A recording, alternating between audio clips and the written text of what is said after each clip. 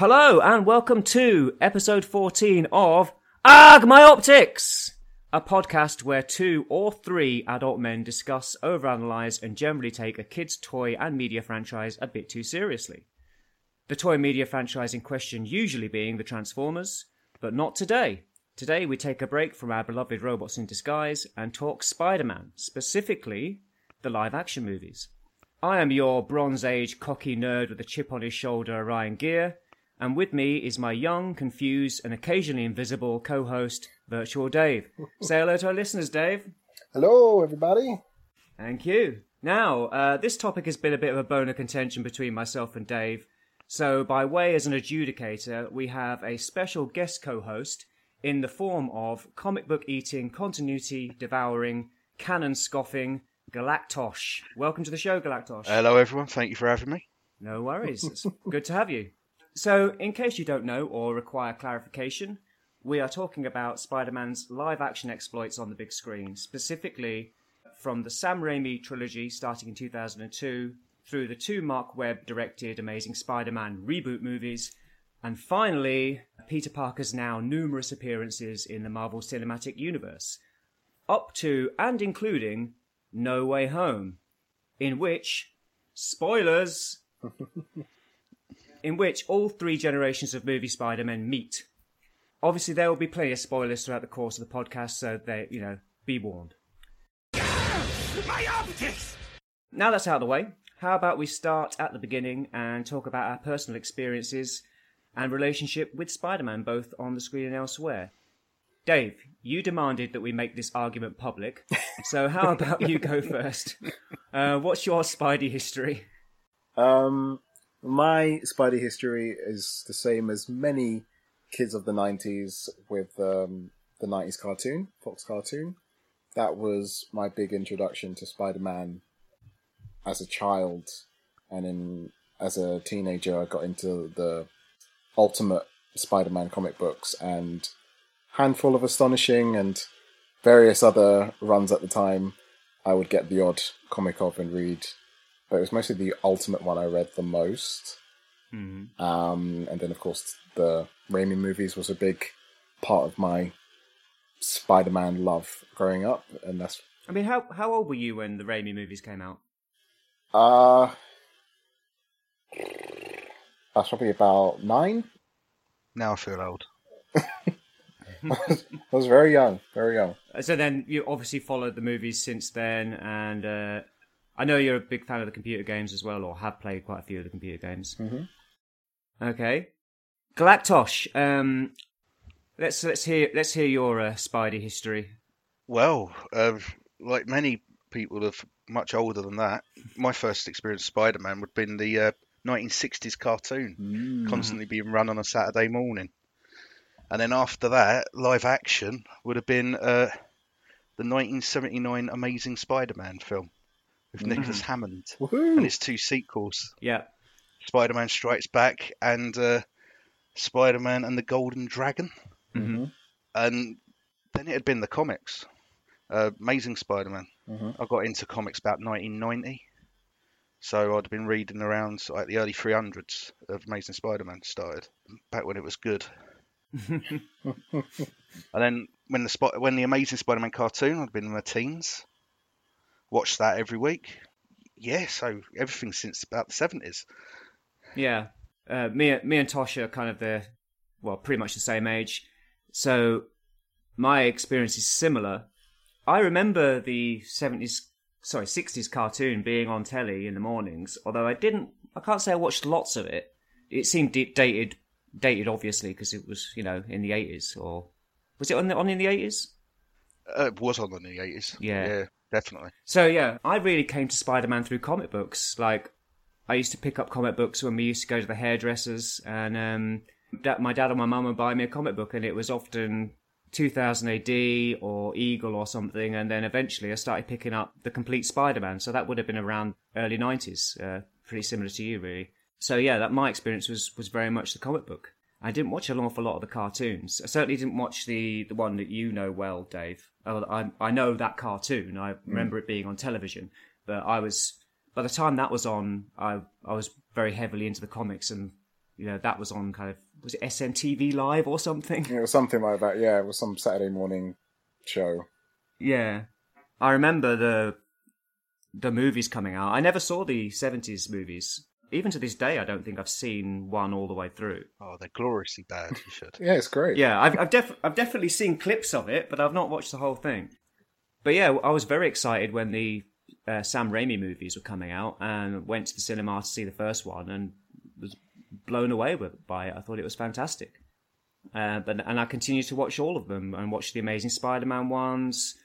And then obviously we went through to the MCU and his appearance in Civil War, and I enjoyed Homecoming. And that's where my interest in MCU Spider-Man started to wane. But I do go and I have seen them all and do watch them all.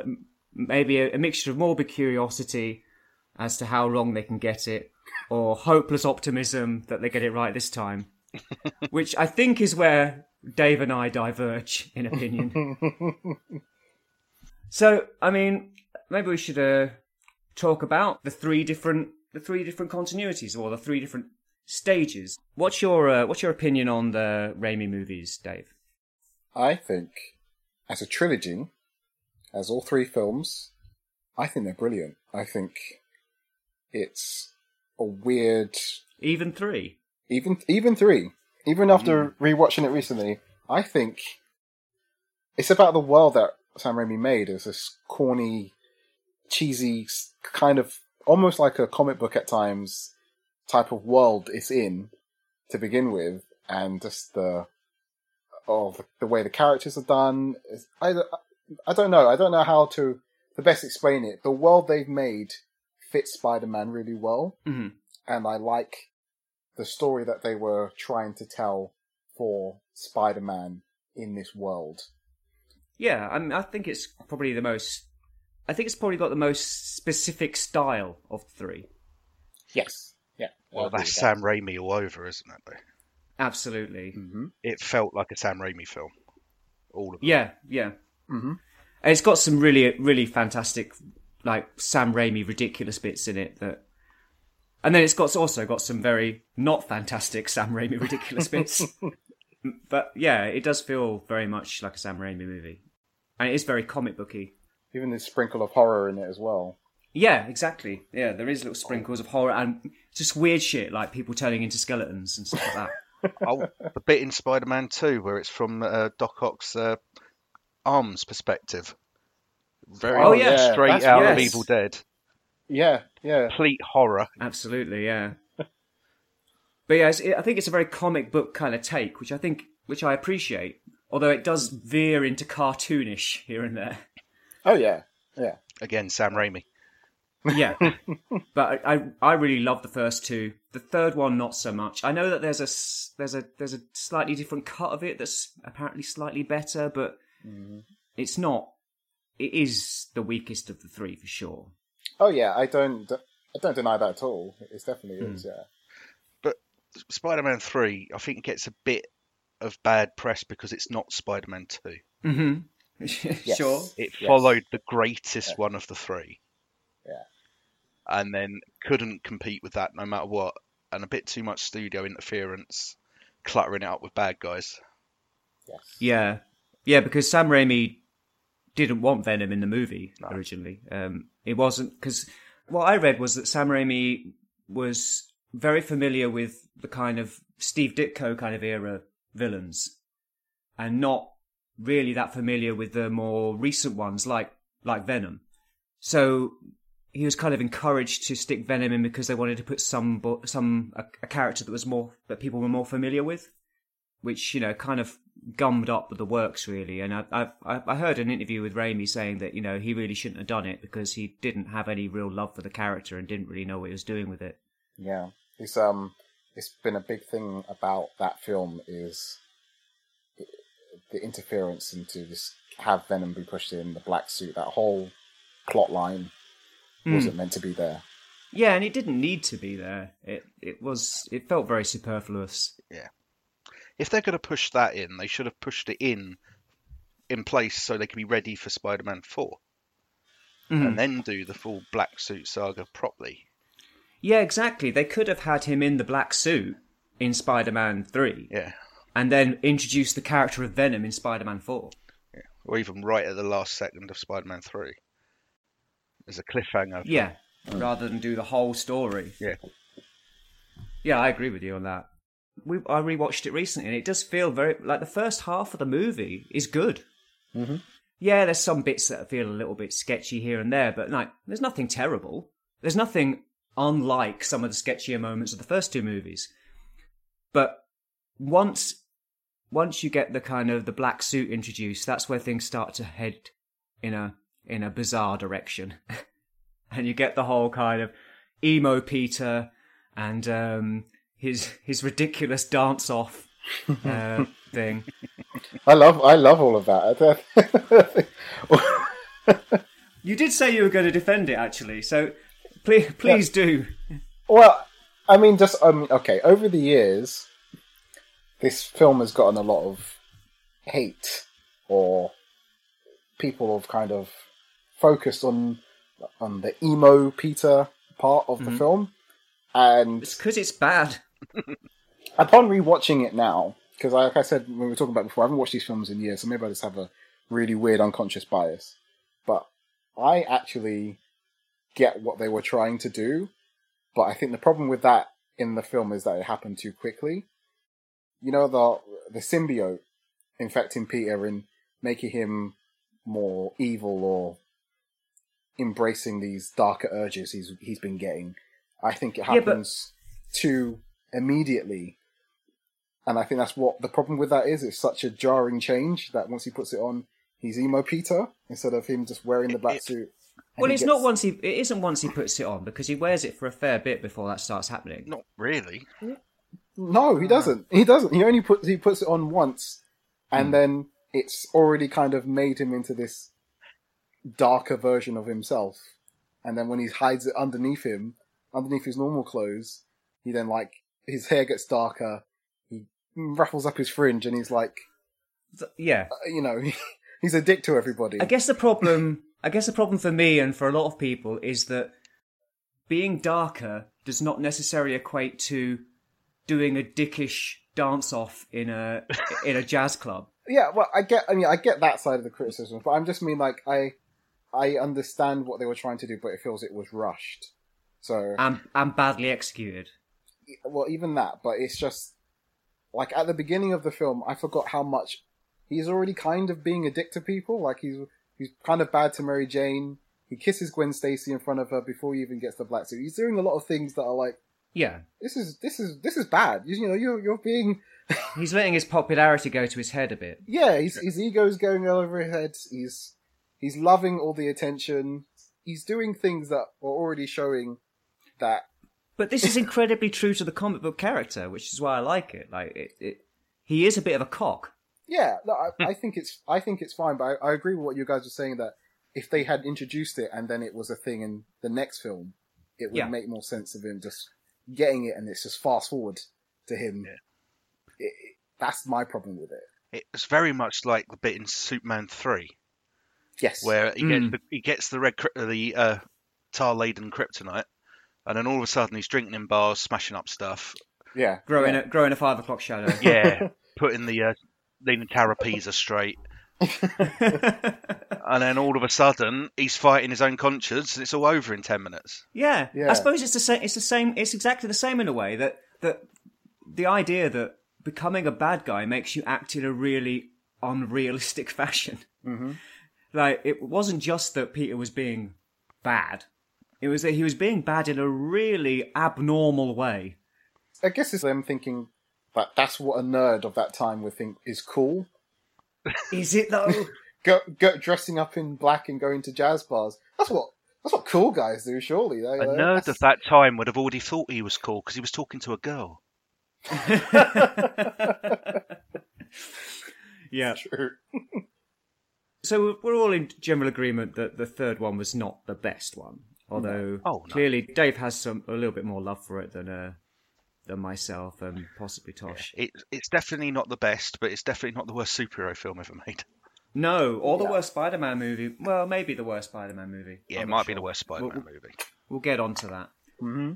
But anyway, we probably should just talk about how wonderful Spider-Man 2 is. Oh yeah. I was having this discussion with you, Dave, on WhatsApp, and you were saying that you prefer the first one. Now you've rewatched them. Do you want to take that back? It's difficult because I really like.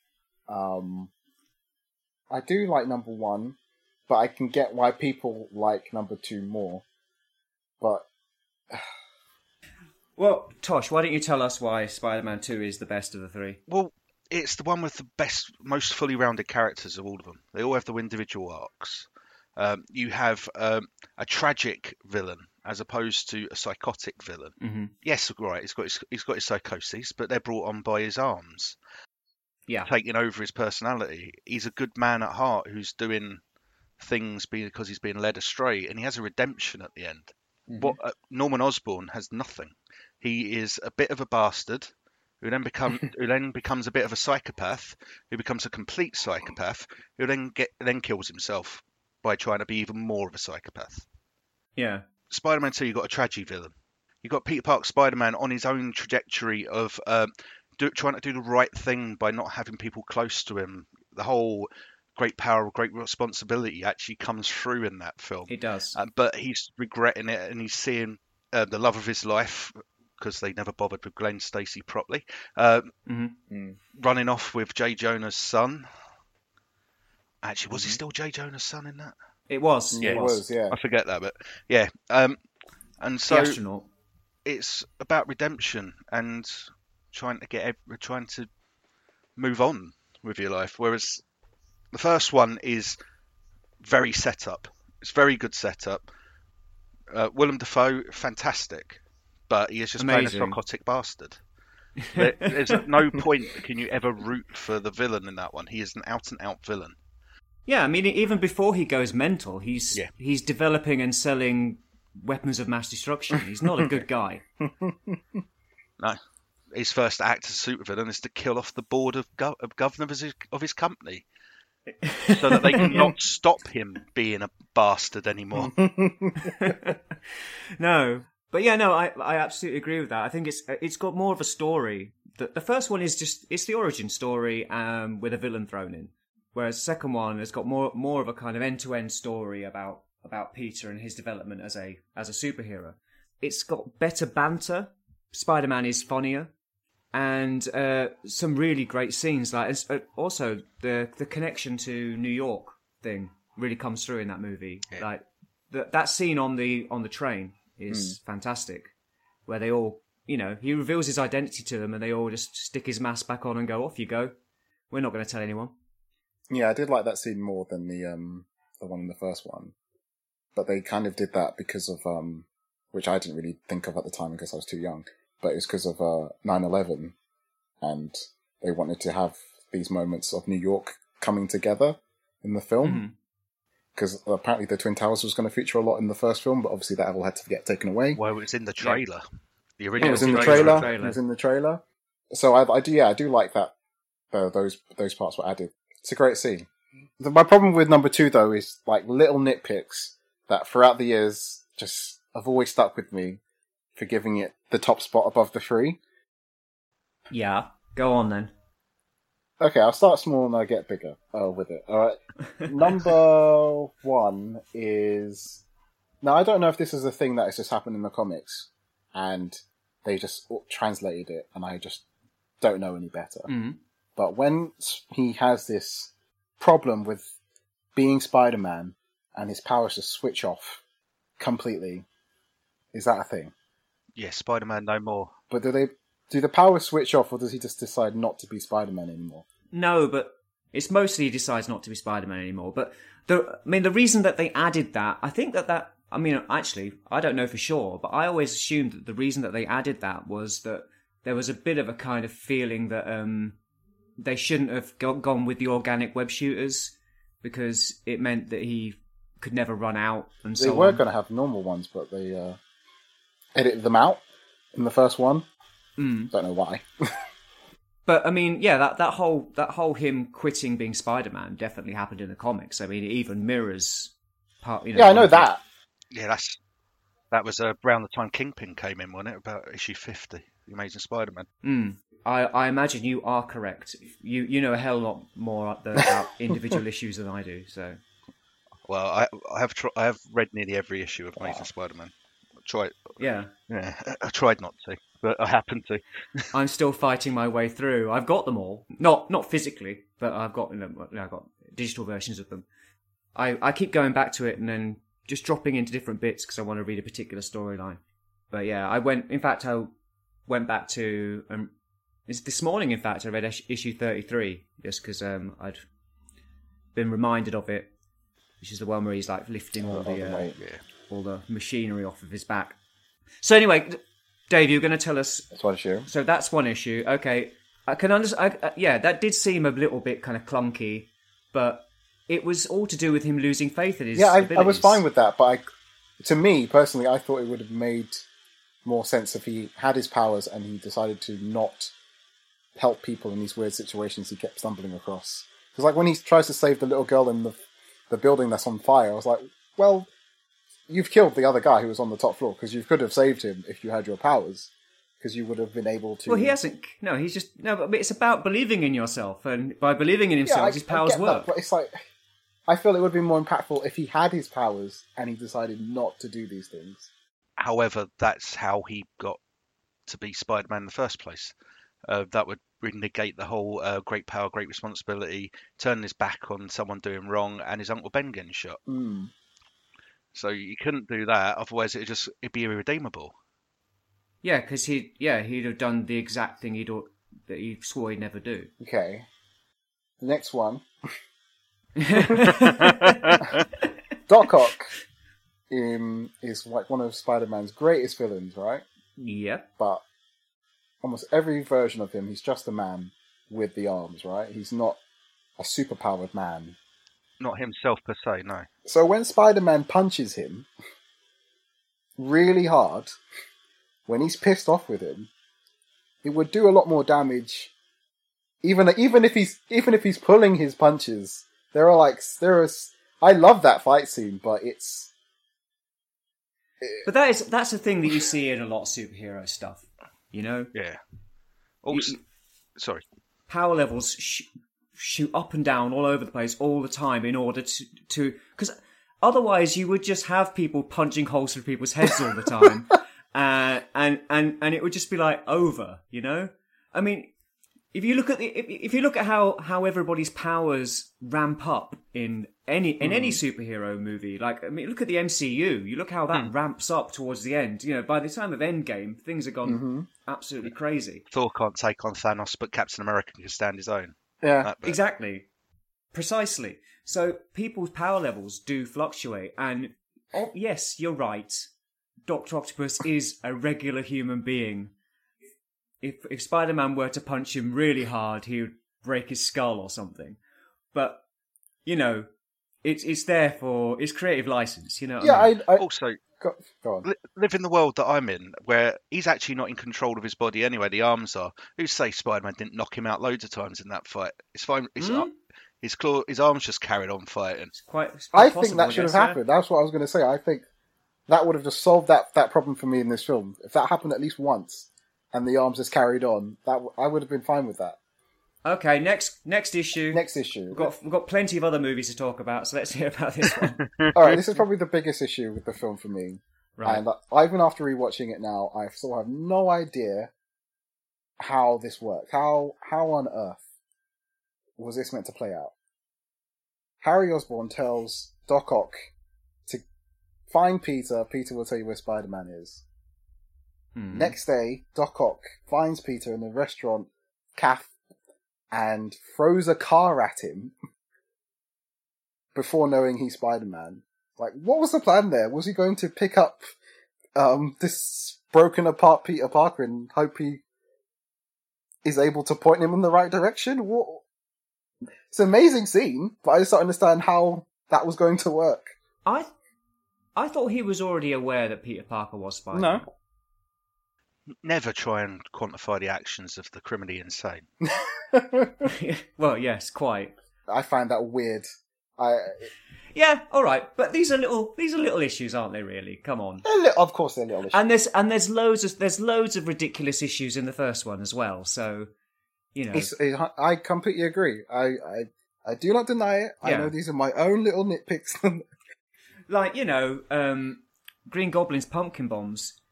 Sometimes they vaporize you, and sometimes they just burn your face a bit. Yeah. Sometimes Spider-Man can catch them and hold them in his body, and it's perfectly fine. All obviously got different labels on them that we just can't see. Oh yeah. All right, that's one you can work your way around, but the possibility that Doc Ock was unconscious when he's fighting, no. It's like Hawkeye with his trick arrows. They're all different. He knows which one's which. Yeah, I don't know. It's very true. It doesn't make any sense. That's what I mean. There's there's loads of little nitpicks you can pull out of any of those movies. If you can't suspend your disbelief, there's no point watching a superhero film. Absolutely not. No. If you're going to get bitten by a radioactive spider, you're going to die. You're not going to get superpowers. Yeah, absolutely. But like, I do think, William Dafoe is great in the first movie. But like you said, Galactosh he's just a psychopath. But the way he's playing him is fantastic. It's so over the top. Yeah. It's really good. Like, I think the strength of these movies, of the Raimi movies, is the villains. Yeah. Oh yeah, I completely forgot he was in all three films.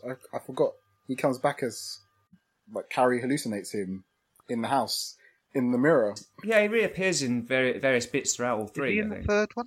Yeah, he is. Yeah. Because I definitely remember him right at the end of the second one, but I can't.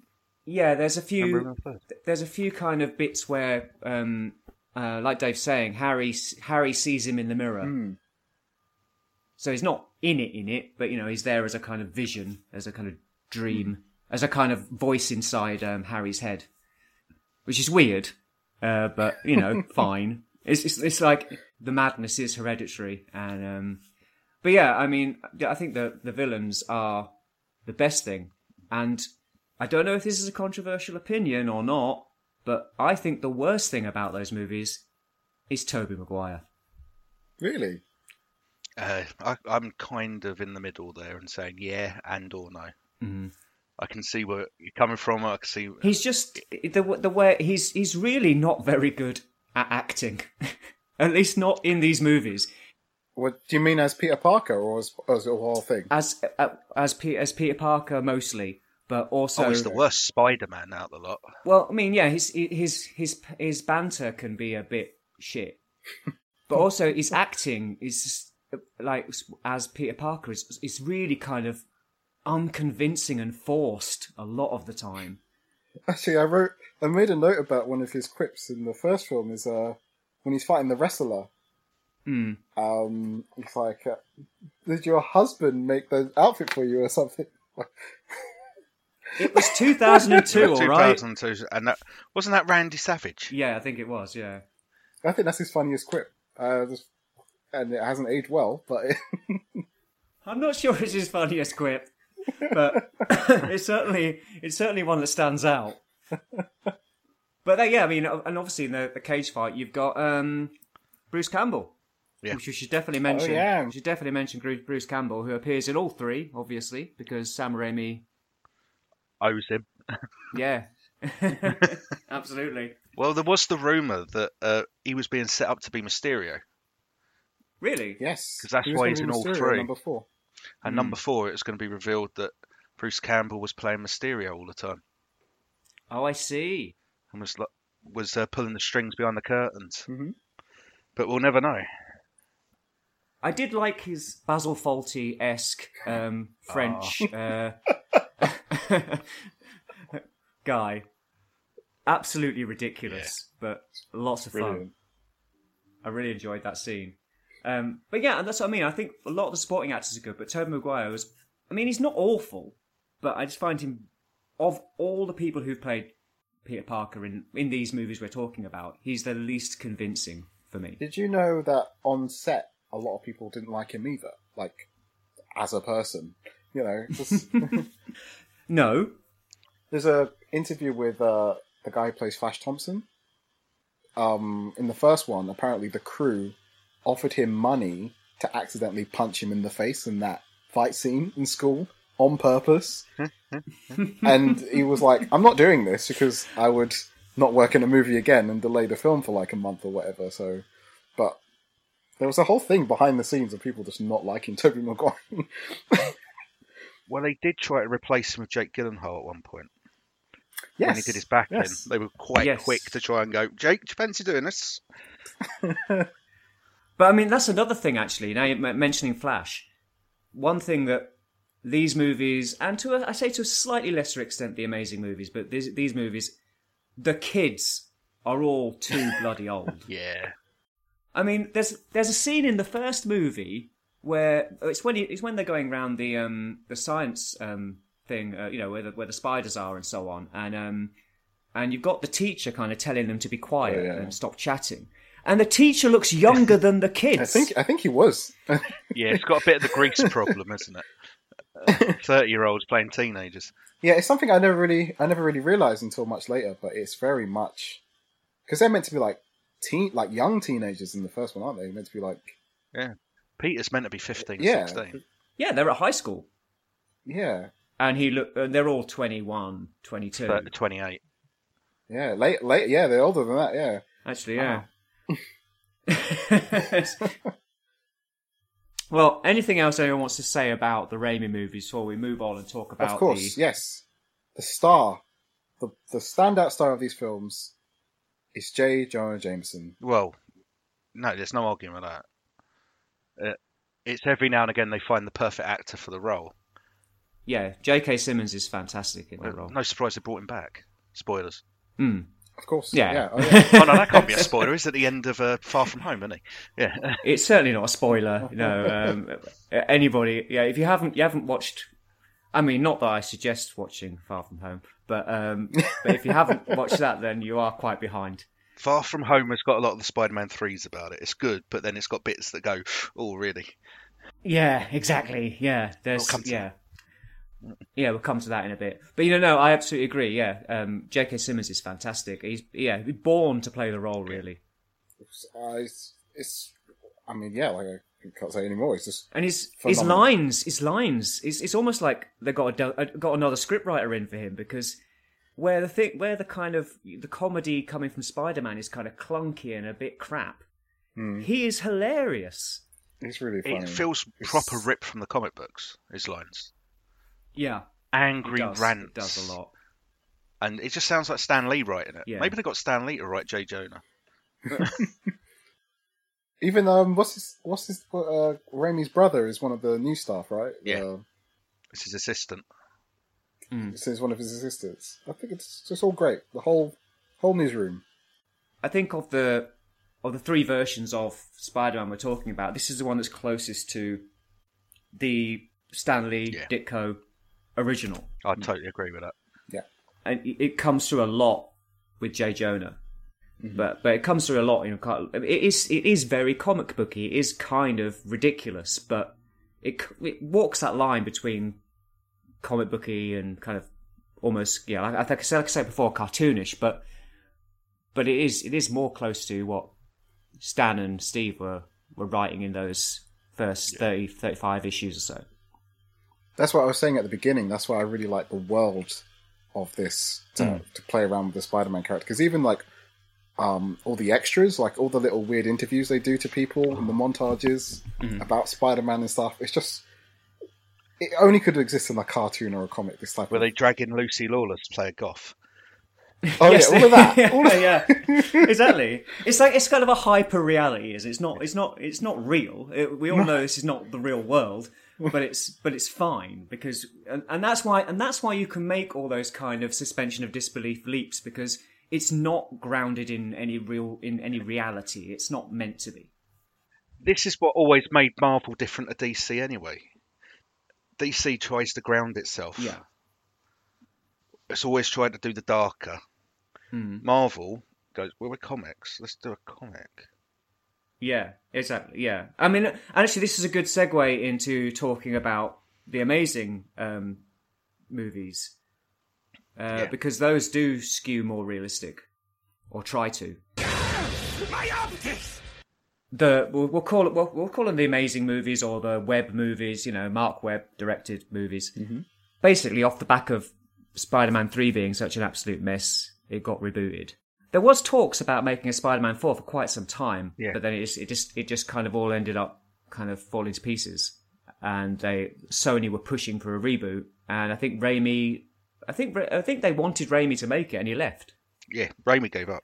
Yeah, he had a problem with the third one anyway. Yeah, he didn't like. Yeah, he's quite frank about not liking the third one. He's not one of these directors who'll endlessly defend his bad movies. So what we got were the Mark Webb movies, Amazing Spider-Man and Amazing Spider-Man 2, back when we just numbered movies, didn't give them strange little taglines. But so, Galactosh, would you like to tell me what you think of the Mark Webb movies? They have their moments. Mm-hmm. They have their also massive issues, more so than Raimi's, I'd say. Mm-hmm. Yeah. My first biggest issue with it is Andrew Garfield is too good looking to be Peter Parker. Yes. I can't believe that he is unlikable and a complete misfit. Yeah, that's a fair criticism. Whereas Tobey Maguire, completely understand that no one likes him and he doesn't fit in. Because he's just got a face that you go, oh, I really want to punch it. Yeah, whereas, he's got resting smug face. Yeah, because Andrew Garfield, he comes in, he's doing cool things. He's skateboarding, he's doing photography and web design in an age where it's, that's cool. Yeah, and he's using Bing to do all his web searches. Mm-hmm. Yeah. Because I think Microsoft must have given him a bit of money. Put the finger in. Yeah, but he's meant to be a genius, but he doesn't know that's not the best browser. Exactly. The redeeming feature, I think, is the relationship between him and Gwen Stacy. That's great. It's much more believable than the Tobey Maguire MJ. I absolutely agree. Bit. Yes. Like when you get onto Amazing Spider-Man 2, it actually feels tragic when, spoilers, Gwen Stacy dies. Yeah, absolutely. I mean, I shed a tear. Yeah. It really touched me. Both those movies did, even though, like you say, they have the more problems than the Raimi ones. Many more problems. I still find that there's more bits where I feel a bit emotional. Yeah, because it hits the right beats. Absolutely. I think Andrew Garfield was the best Spider-Man of all three, but I think he's the worst Peter Parker. Okay. For what I said before, I don't believe him as outcast misfit. Mm-hmm. They didn't even if they were going down the dark and broody misfit, quiet in the corner, about to pull out a rifle and shoot down the school type misfit. They didn't go down that route either.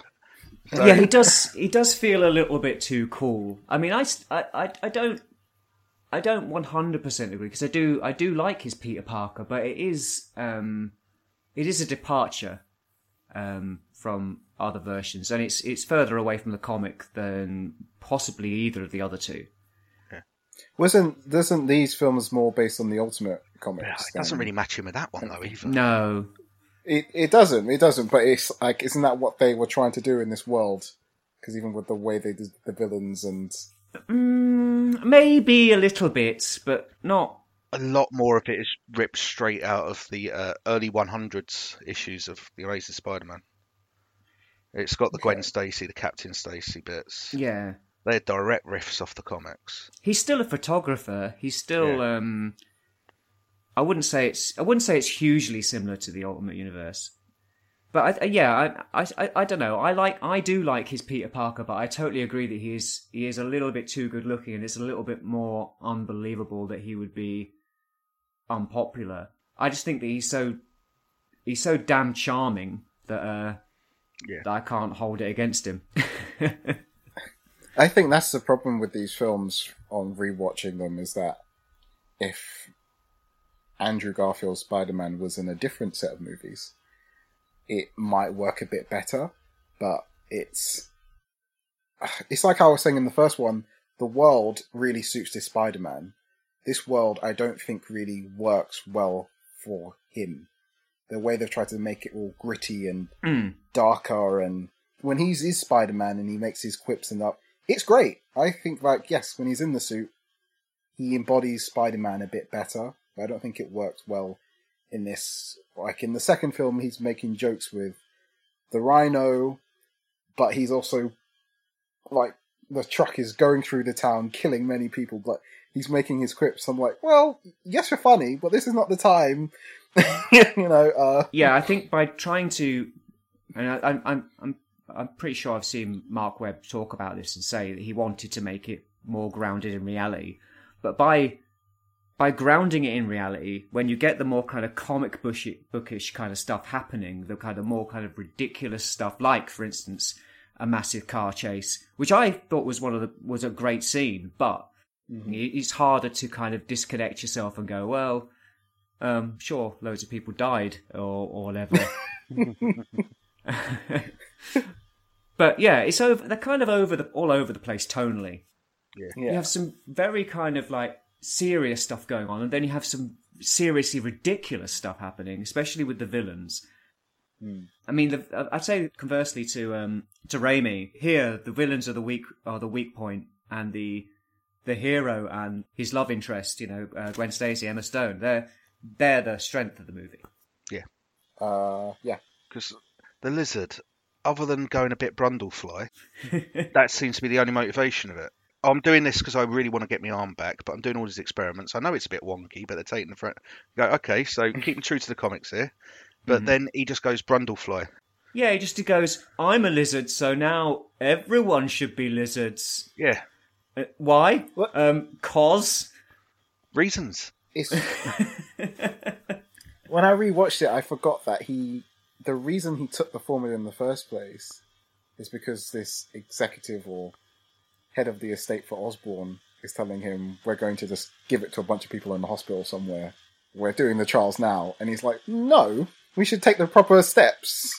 I was like, well... And so immediately the proper step is inject it into your arm. Yeah, I mean... Exactly, yeah, he goes, no, we should be doing this proper way. I'm going to quit if we don't do it the proper way. And then the guy goes, well, if you quit, we're just going to do it anyway. So his immediate response is, well, in that case, I'm going to inject it into my arm. Okay. Maybe if Peter's father had done that, then he'd be Spider-Man. Maybe. Because he left the project for the same kind of reasons. He left. Yeah. But yeah, and then you've got, obviously, the worst example of this is Electro and his, I hate Spider-Man because he forgot my birthday. Yes. I don't know. Oh, and he also turned out not to be his friend. Yeah. Like he imagined he was, because he happened to save him once. Yeah. Yeah. And even though he was trying to talk him down during that scene in Times Square, he was having none of it. His motivations are so flimsy. It's insane. Yeah. That's so weird. That whole Max Dillon thing, that whole pre-Electro bit, it's just, why did they make that choice? The comb over and the teeth. Yes. Well, even the whole crazy apartment scene, it's like, why is this even here? Why even include it? Like, it's so... I've got 4 words to say to you which explain this. Okay. Alex Kurtzman, Roberto Orci, or Orci. Say no more. Yeah. Is that the people who wrote it? The two of the worst writers in Hollywood. Okay. were brought on to this they didn't write Amazing Spider-Man 1. Okay, yeah. But they were brought in for Amazing Spider-Man 2, and they are franchise destroyers. Yeah. Their name on something is a mark of the quality you should expect. Yeah. They wrote Transformers. They wrote Transformers Revenge of the Fallen. They wrote Star Trek Into Darkness. They wrote The Mummy. Oh my goodness. This is not a good CV. I know, but yet they still get work. Alex Kurtzman is now in charge of Star Trek, and he's made Star Trek Discovery and Star Trek Picard, which are awful.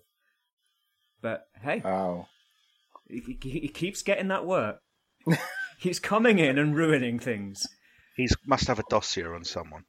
He has to, yeah. He's got some secrets, yeah. That makes sense then, because there is, like I said, it's been a long time since I've watched these films. There is a big difference between the first one and the second one. Yes. I mean, the first one isn't great, but the second one is truly awful. Yes.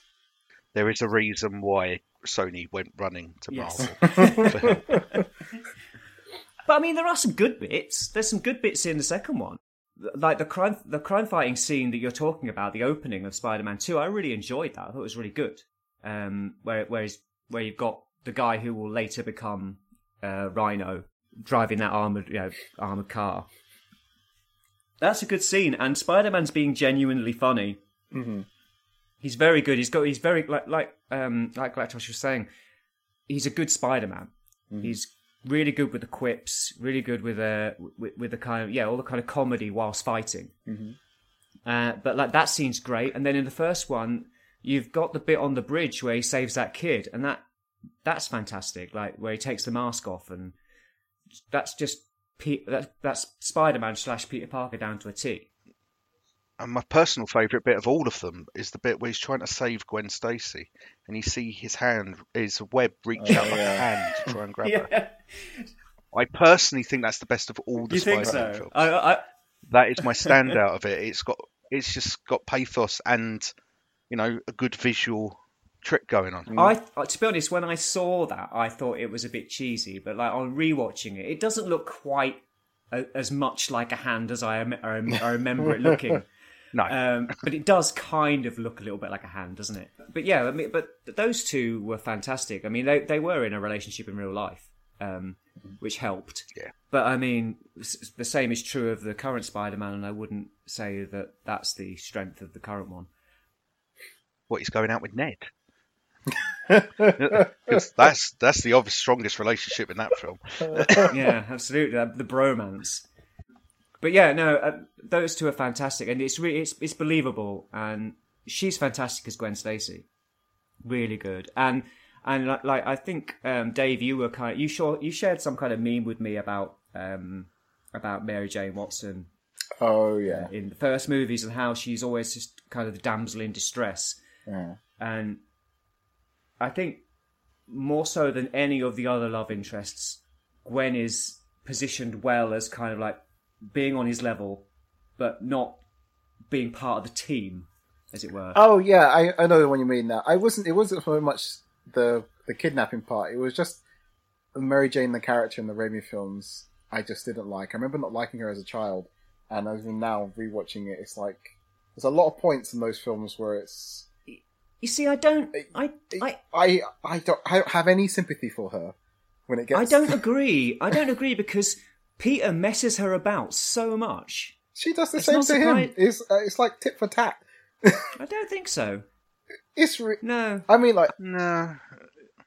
I'm more on her side than his. Yeah, I think everything she does is pretty much valid. He runs hot and cold with her so much. But there is like at least. And she's not going to know why, is she? There's one. He ruins her wedding. Yeah, ruins her wedding. Yeah. Exactly. There is at least once in every of those Raimi films, she's trying to get Peter to either kiss her, to admit that he loves her, or be with her while she's already dating someone or is already engaged to someone. Like, she does it as well. Like, if you want to say they're both terrible, that's fine. But No, well, no, I don't think. I think that's.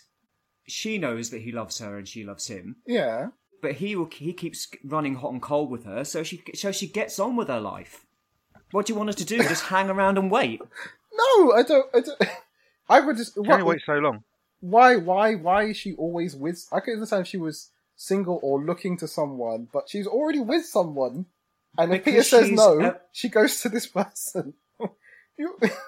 I suppose because she's an attractive actress. Oh, okay. I suppose she's not going to hang around forever for him, and she did try several times.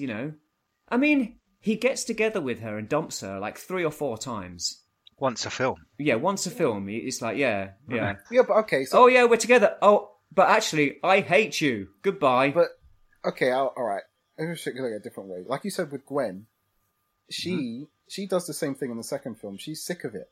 She's sick of with Andrew pretending to want to be with her, then focusing on what her dad said and going back and forth. And she's like, I'm ending it. I'm done. I can't deal with you. But Dave, the difference there is that she knows he's Spider-Man.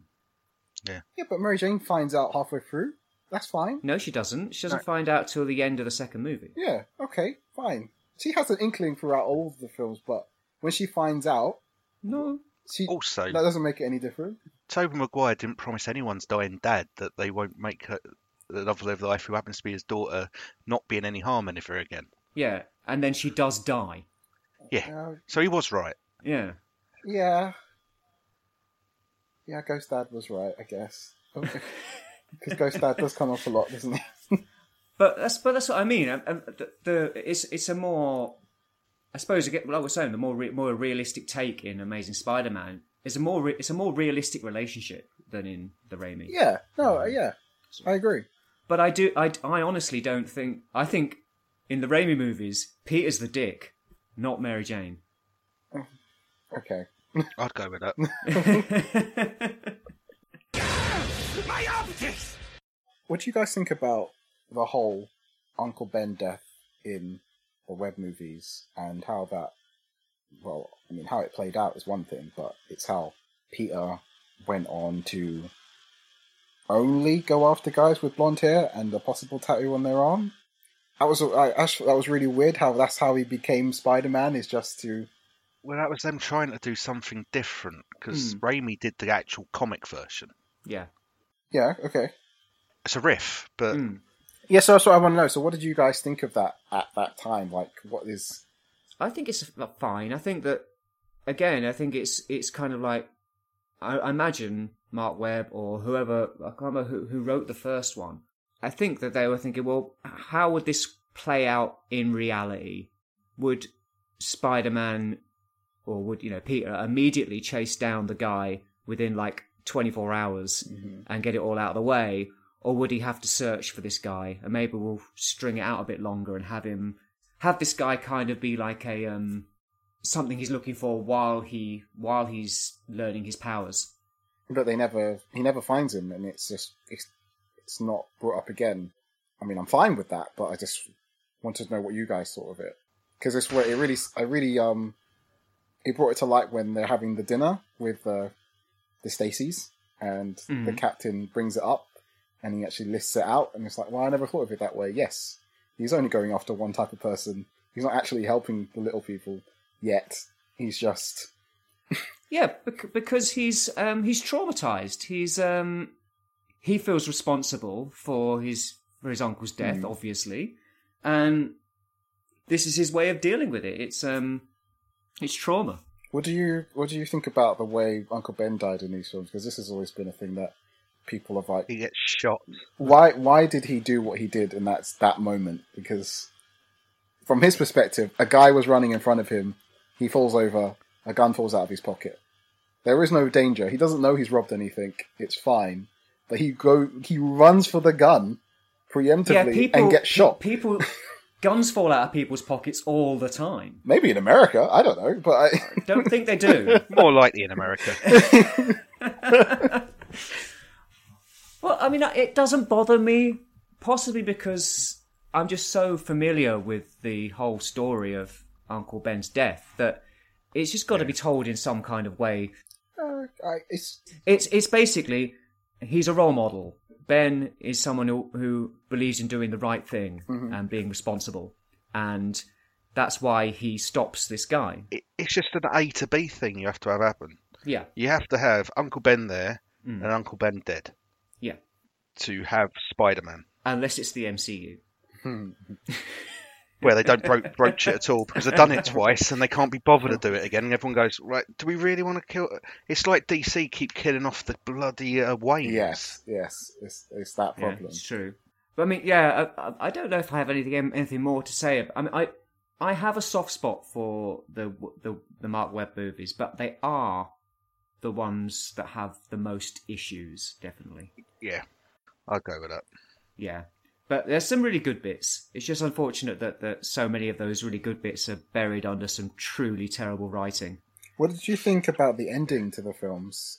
Just one thing I noticed is that both films kind of end in the same way. With a funeral. Not so much the funeral, it's the in the first film, Uncle Ben. They both end with a Stacy dying. No. Well, yes, but no. That Uncle Ben had left him a message while he was looking for him the night he gets shot, and he's too upset to listen to it the first time, and he listens to it at the end of the film. Mm-hmm. And then in the second film, he listens to Gwen's speech that he missed earlier in the film because he was late, and he listens to that at the end. Maybe it's just because Mark Webb only knows one way how to make a movie. Yeah. It's like Marvel with the giant space laser. Yeah, exactly. How do we end this movie? Giant space laser? Okay, great. It's not that it's a bad thing. It's just something I noticed when we were watching it. That's like, Yeah. I mean, that's something we should talk about. That the one thing that Amazing Spider-Man does, which I actually think is quite... I think when I first watched them, I wasn't into it, but now I quite like, is that they try to delve into like his parents' history a little bit more. And that's something that hasn't been done in...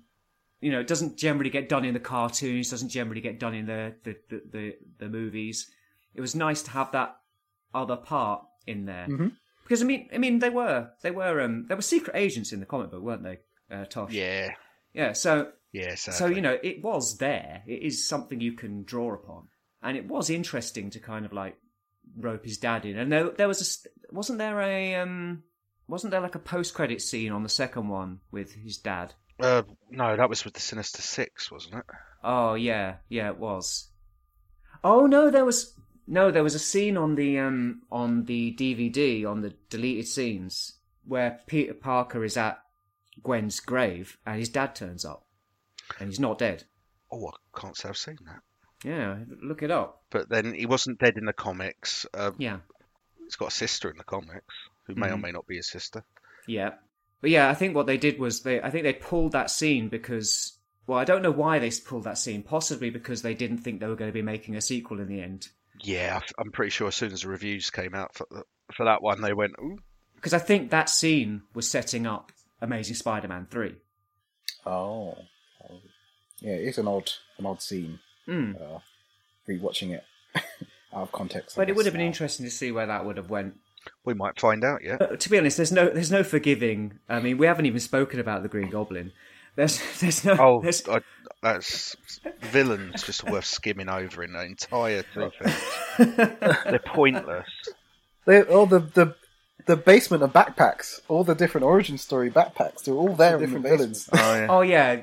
Well, yeah, but they were clearly Sony did want to set up like a Sinister Six kind of situation. They were trying to set up their own little Spider-Verse, weren't they? Yeah, they were absolutely. Yeah. And they almost did, and then Amazing Spider-Man 2 was such a turkey. Because there's deleted scenes of, is it Felicia? Is it Yeah. Yeah. The lady who's Jyn Erso, right? That's her? Yeah, it's what's her face from Star Wars. Yeah. She was meant to have more part in the film, and they were going to have a Black Cat spin-off. And No. Oh no. Well, she just played the character Felicia Hardy. I don't think they knew whether they were going to go Black Cat with her or not. Yeah, I'm getting confused. I'm thinking of Raimi. Spider-Man 4 was there was a kind of script / treatment written for Spider-Man before they rebooted, and that was going to have the Vulture in it, and Felicia Hardy was going to be in it, but she was going to be the Vultress. She was going to be like a female Vulture. Vultress sounds like a female Electro. Yeah, it does. Vultress, not Vultress. But yes, it does. But anyway, that I digress. This film was when that big Sony hack happened. All these emails leaked out. It was after that. After it. That was after this film coming up. This is the film that triggered Sony into really wanting Marvel's help. Yeah. And then that's when the emails went back and forwards, and it was Harry Osborn's film, The Interview, that caused the entire hack to happen, allegedly. Oh, yes. Please don't come after me, North Korea. But allegedly, that's where that happened, and so that was all after this. Basically, it would appear that a certain country of a certain political dissuasion was not very happy with a film that may or may not have starred Seth Rogen and Dave Franco. Not James Franco, not Dave. Dave is innocent. They they might have then hacked the company responsible for making said film and leaked all of their emails over the internet, which then turned out that one of the biggest reveals was begging letters from Sony to Marvel of going, help, please help, you're our only hope. In the wake of how bad reception for Amazing Spider-Man 2 was. And also how well the MCU, how well that was starting to go. Yeah. Because, I mean, at that point, had Avengers been out by that point? Yes. Yeah, so, I mean, and Avengers was massive. There's talks of this being part of that universe at the time, right? Wasn't there, like, a big thing about the Oscorp Tower was going to be in the Avengers film in the landscape in the big New York battle? Marvel always pushed for everything they could possibly get off everyone. Yeah. But they always said, like Fox and Sony always went, no, they're ours. You sold them to us, no takes backs. Yeah, Marvel have been desperate to have those rights back for a long time. So desperate that Disney bought an entire studio. Yep.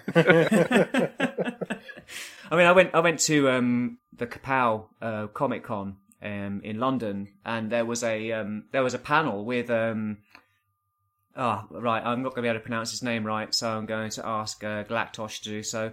What was the name of the editor-in-chief of Marvel at the time? Oh, Joey Q?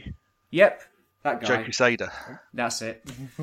So he was heading up this panel, and they were talking quite frankly about all of the movie rights, and they were very clear that they totally regretted selling them off and desperately wanted them back. All of them, like including Punisher, all that stuff. They all wanted all of that back.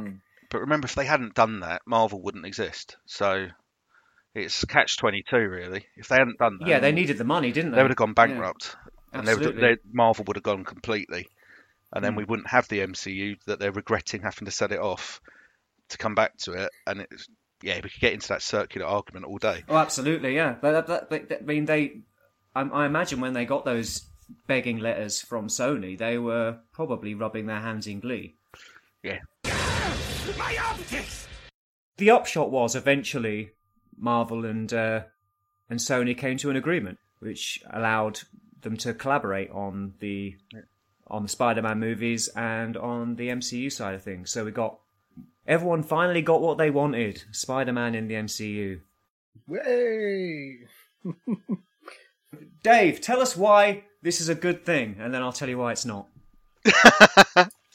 Spoilers. Okay, so from my view and perspective on Spider-Man and the way, people in college, uni were talking about it, and the way we all kind of had this idea of the world the MCU has built with these superheroes, what it would be like if Spider-Man was in it. And to that point, it was Garfield who was Spider-Man, and it was the idea of having him in that world. And, yes, it could work. Maybe we'd have to brush up and understand why these people haven't been around all this time. Fine. But when they had Tom Holland in Civil War, and the way they introduced Tom Holland, and the look, him as Peter Parker, all of it, at that time, I was over the moon. I thought it was a great way of introducing Spider-Man. And even at that point, I thought that was it. I thought, well, he's there. He may pop up again in a big film. We won't be seeing him for a little while now because they don't own him per se. I thought that would have been... and that would have been enough for me, to be honest. I thought his introduction in Civil War was enough, and he would have been brought in little bits if needed. I didn't think he was going to get a movie off the bat like that. Well, he was always going to have Sony movies, as he has had. Yeah. But, I mean, I suppose... And they still are Sony movies. They're not Marvel movies per se. They are Sony. Yes. Yeah. They're made in association with Marvel Studios. They're not made by Marvel Studios. Yeah. But, yeah, I don't know if anyone envisaged him playing quite such a big part in Infinity War and Endgame as he did. No. Not at the time, no way. No. But, I mean, I think it's good that they got him into the MCU. I just think they got him in kind of a bit late. And unfortunately, because the MCU had been ramping up towards Infinity War for all of this time, for like a decade previous to this happening, pretty much, all of a sudden he's just thrust in there, and he had to they had to just basically go, all these things that Spider-Man's about, we have to dump those and just have him in here as Iron Man Jr. I mean, I thought Homecoming was a great movie, but I think after that, things went wrong. Well, think of it around the other way around. Did you really want another Spider-Man origin? No, not necessarily, but I wouldn't mind a little bit more backstory to him, and also a little bit more of him. I thought Homecoming was a good movie. It was a good starting point, but I felt that we should have then moved on to him kind of like continuing to learn to be a superhero, less interference from Tony Stark, and filling in the gaps like of, you know, why he's a crime fighter, and fleshing out his supporting cast and bringing together his coterie of villains. But instead, they just kind of launch him headlong into an intergalactic space adventure where he's not really crime fighting, he's just fighting alien monsters. And then he gets deleted from existence. And it's just like the whole Spider-Man movies have been hijacked by this big event. So much like the comics, then. Yeah, yes. But I mean, obviously the comics, though, the big events hijacked Spider-Man after he'd been properly developed, if you know what I mean. True. No, true. I was being flippant. Yeah. So that's what I mean. I don't think he had the room to grow, because I think Homecoming is a very good movie, but Far From Home is a terrible movie, and... You think so? Yeah. Yeah, I wouldn't go as far as terrible. I don't think it's that bad. It's boring. I mean, I think it's got a ludicrous premise. I can't think of much good to say about it, to be honest. Jake? No. Jake Gyllenhaal's not particularly Really? good. No. I thought he was great. It's a villain with reasons of. It's basically got exactly the same reasons as the Incredibles. It's someone who was just a bit let down by people, and going, "No, I'm going to be a supervillain now." It's another one. It's a movie that feels like it's there as a stepping stone to something else, rather than being a movie on its own. It is. It's a filler. It's a bridge. Yeah. It's how do you get to be there for No Way Home? And that's what every Spider-Man appearance has been, excluding Homecoming. It's been, we've got Spider-Man in here because we need something to happen that then will lead on to another movie later. Not, this is a movie about Spider-Man. That's my feeling on it anyway. Yeah, well, see, this is. I get what you're saying, but I get why it's happening because of this universe. Like, the other two iterations of Spider-Man could make that work because it was focused solely in New York and it was just about his story. Mm-hmm. And that's fine, and I get why that helps to build the character of Spider-Man. But in this world, it's been established that he's not alone in terms of being a hero. There's other heroes, be it fighting galactic threats and fighting aliens and whatnot, but they're like, the world is accustomed to having more than one hero in it. But that was... The town doesn't just rely on Spider-Man, it has all these other heroes that are there. Agreed. But that was true in the comics, and they still managed to make it work. Yeah, but that's the thing. It's even though that's a thing in the comics, it's different in the films because they have to account for all of that. Like, even why, like, what are they called now? The Netflix series shows, when they happened, they had to be in a world where the Chitauri attack happened and New York was decimated, and these events are the little people on the ground of that world. But they were still able to produce a proper story that wasn't completely affected by that. Mostly. Because those stories were not going to affect the bigger world, but Spider-Man stories will. Why? Or at least introduce stuff. Why? I didn't write it. Spider-Man's generally been considered a street-level hero. Yeah. Like Luke Cage, like Daredevil. They're contemporaries. They fill the same niches. Spider-Man is ludicrously overpowered to be a street-level hero. But his villains are just crooks. Yeah. His villains in this are not... This is my problem with the MCU Spider-Man, is his villains are not really his villains. They're they're Iron Man's villains. All the people that he's faced up until No Way Home, and even then, they're not even really his villains either. It's not his villains that he's fighting. Well, that's because of the toxic influence of Tony Stark in the MCU. Yes, Tony Stark is the ultimate big bad in the MCU. Yeah, he's the villain of the whole thing. And even that, I know that's a problem, and I don't personally like it. I think he should have more villains that not necessarily connected to him, but are, they're his arch enemy. They're the ones who want to go after Spider-Man. He's not. Yeah. They don't want to go after Iron Man, and he gets in the way. Well, that's what I mean. I think so. That's what my problem is with it. I mean, I do like the MCU, and I do like some of the stuff with Spider-Man in, but it's so intrinsically tied into the bigger picture and the bigger story that's going on that you bypass all that stuff of Spider-Man being a kind of an outcast and not taken seriously by all the other superheroes in the universe as he wasn't in the comic books. Like, he tried to join the Fantastic Four and they told him to go away. Well, he did ask how much they paid. Exactly, because he was a cock. To be fair, the Fantastic Four did want to sort of take him in, but he asked how much they paid, so he walked away because he was looking for a job. Loads of the other superheroes in the Marvel universe, in the comics, they were aware of him, but they thought he was a bit of a joke.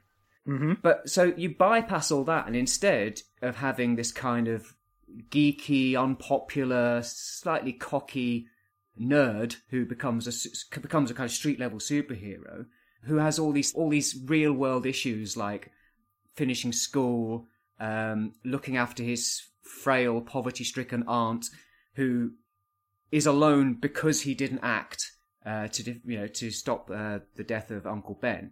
Instead, you've kind of got him kind of going off on a kind of intergalactic jaunt with his Avengers pals, and he's like a popular, well-liked superhero out in space with his surrogate dad Tony, wearing a bloody supersuit.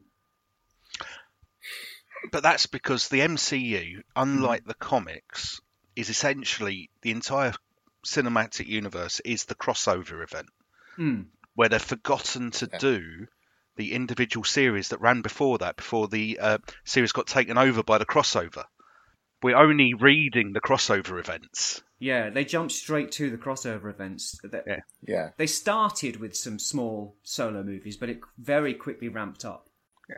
It's because it got really, like in the first phase, you had all the introductions to the main Avengers, and then they had the Avengers. And then they started to introduce more characters, and they had their sequel films. And in those sequel films, there were times where it was like, well, why aren't we calling Tony? Or in like as Iron Man 3, why isn't Tony getting help from Cap? Yeah. Or Shield, or like there was times where it was like, well, this you're starting to take you out of the film because you've already introduced characters who are not really like tied down, that they can't help these people in their time of need. Because they're busy. Yeah, exactly. You can explain it. You can explain it with they're busy. Wait, Iron Man 3, he needed some help. Cap was running away from Hydra. Exactly. It got to a point where it kind of wasn't believable that all of these scenarios, if they were going to be world-ending scenarios, like that's the problem. You see, Spider-Man's problems are not world-ending scenarios. No, the only ones they should ever end are his own world. Yeah, which is why I like Homecoming, because the baddie is just stealing weapons and technology. He's just a crook. Okay, he is kind of connected to Tony Stark, but only tangentially, really. But he's also connected to Peter Parker because he's his love interest dad. Yeah, which works really well. Yeah. But then in the second movie, you've got a guy who's got a vendetta against Tony Stark and wants these bloody glasses. And by this point, Peter's become the new Iron Man. In fact, that's what he says in the video at the end. He says he wants to be the new Iron Man. He wants all of Iron Man's technology to himself. Yeah, I don't like that either. I don't get that at all. But that's because the whole film's just a bridge. It is. It's a bridging episode. That's my problem. I don't have a problem with MCU Spider-Man per se. I just don't think he's anything like the Spider-Man I know and love. Therefore, I have less interest in him. Which is why, we may as well get onto it, No Way Home does a lot to address that problem. Yes. And I'm re-interested in what might happen after this, because No Way Home is basically a soft reboot of Spider-Man. It's not even that soft. No. It's quite a hard reboot. It makes the other appearances of Spider-Man in the MCU feel more like a very long origin story to get to where he is now. Like he needed to, he couldn't really do the normal beats of Spider-Man because he exists in this universe, so he has to do it a different way. Like, it all had to lead up to something different for him to become Spider-Man. That is all because Marvel do not have Spider-Man. Marvel have borrowed Spider-Man. Yes. And this is all about all they can do with it. Yeah.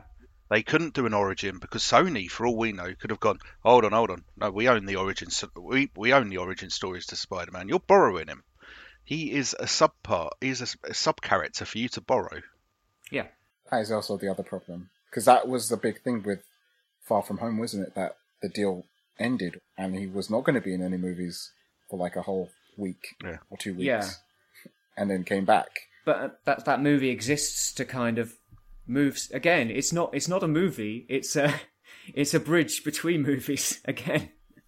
And it's also a way of kind of going, just celebrating, oh, look, we've got all of the Spider-Man villains in here and all the Spider-Men. Isn't it great?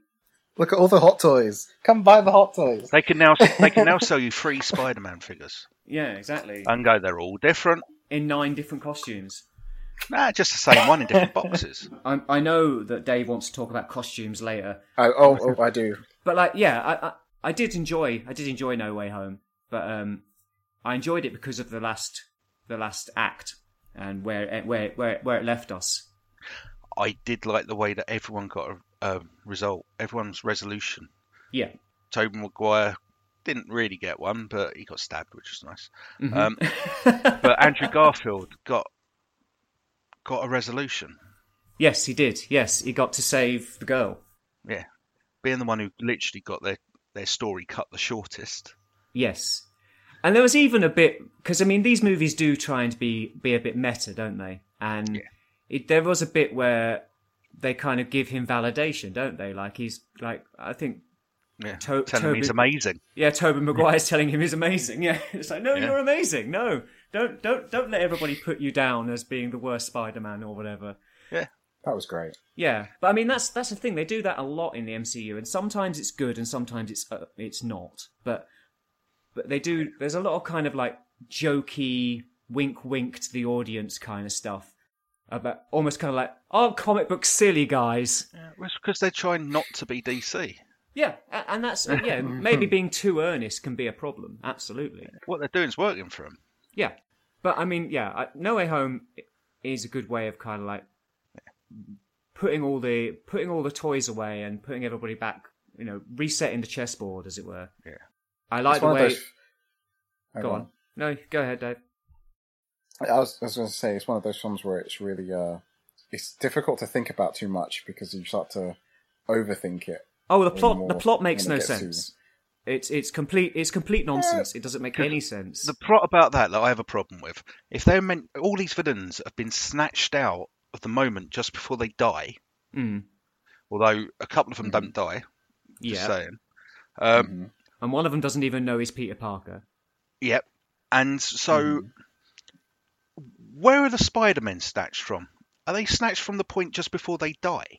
Well, no, because they come from the current time. Yeah, they come from... but why are they being snatched from then? Because the rest of them, they pointedly say, are snatched just before they die. Yeah, that's what I mean. It doesn't make any sense. It's like, okay, we're getting people... Everybody who knows who Peter is and Electro are brought to his reality. And if they've died, they come from just before they died. But if they haven't, then they come from now. For some reason. I thought it was... But then Reese Ifans was cured. So why is Kurt Connors there as the Lizard, apart from the fact Reese Ifans couldn't turn up for filming? Well, he didn't. Yeah, he didn't die, and Sandman didn't die. No, he drifted off in the wind. Mm-hmm. I didn't think they were coming in as the points that they died. I thought they were coming in as the... It was meant to be. They say it very clearly in the movie. If they hadn't have said it in the movie, we wouldn't be having this conversation. Yeah. But they did. I thought that they were turning up at the points where they realised that Peter was Spider-Man, Or Sandman or vice versa. Sandman would have known, oh, look, that's Spider-Man without his mask on. Yeah. That's it. You won't know who he is. You wouldn't know he's Peter Parker, which is the premise. And then, even then, when he knows, oh, I killed your uncle, he still didn't know who he killed or who he was uncle. Mm. Maybe he found out in the years after because he didn't die. Maybe they hang out and go for coffee now. Maybe they're all right with each other. Well, because when he sees Spider-Man, when he sees Tom, he's like, "It's me, it's Flint." You know, like we're all pals. Well, Yeah, but to be fair, Flint Marko is one of those characters that has flip-flopped. yeah, he's not really a villain. I mean, he has been a villain at times, but he's more of an anti-hero, really. It's more a merc. Yeah. I mean, he's trying to do right by his family, but he is a criminal. Even in the films, yeah. I think he was even an Avenger at one point. He was an Avenger for a while, yeah. That was around about the time I started reading Avengers, actually. I don't know where I picked it up, but I picked up a comic from... Again, it will be the newsagents before the hairdressers.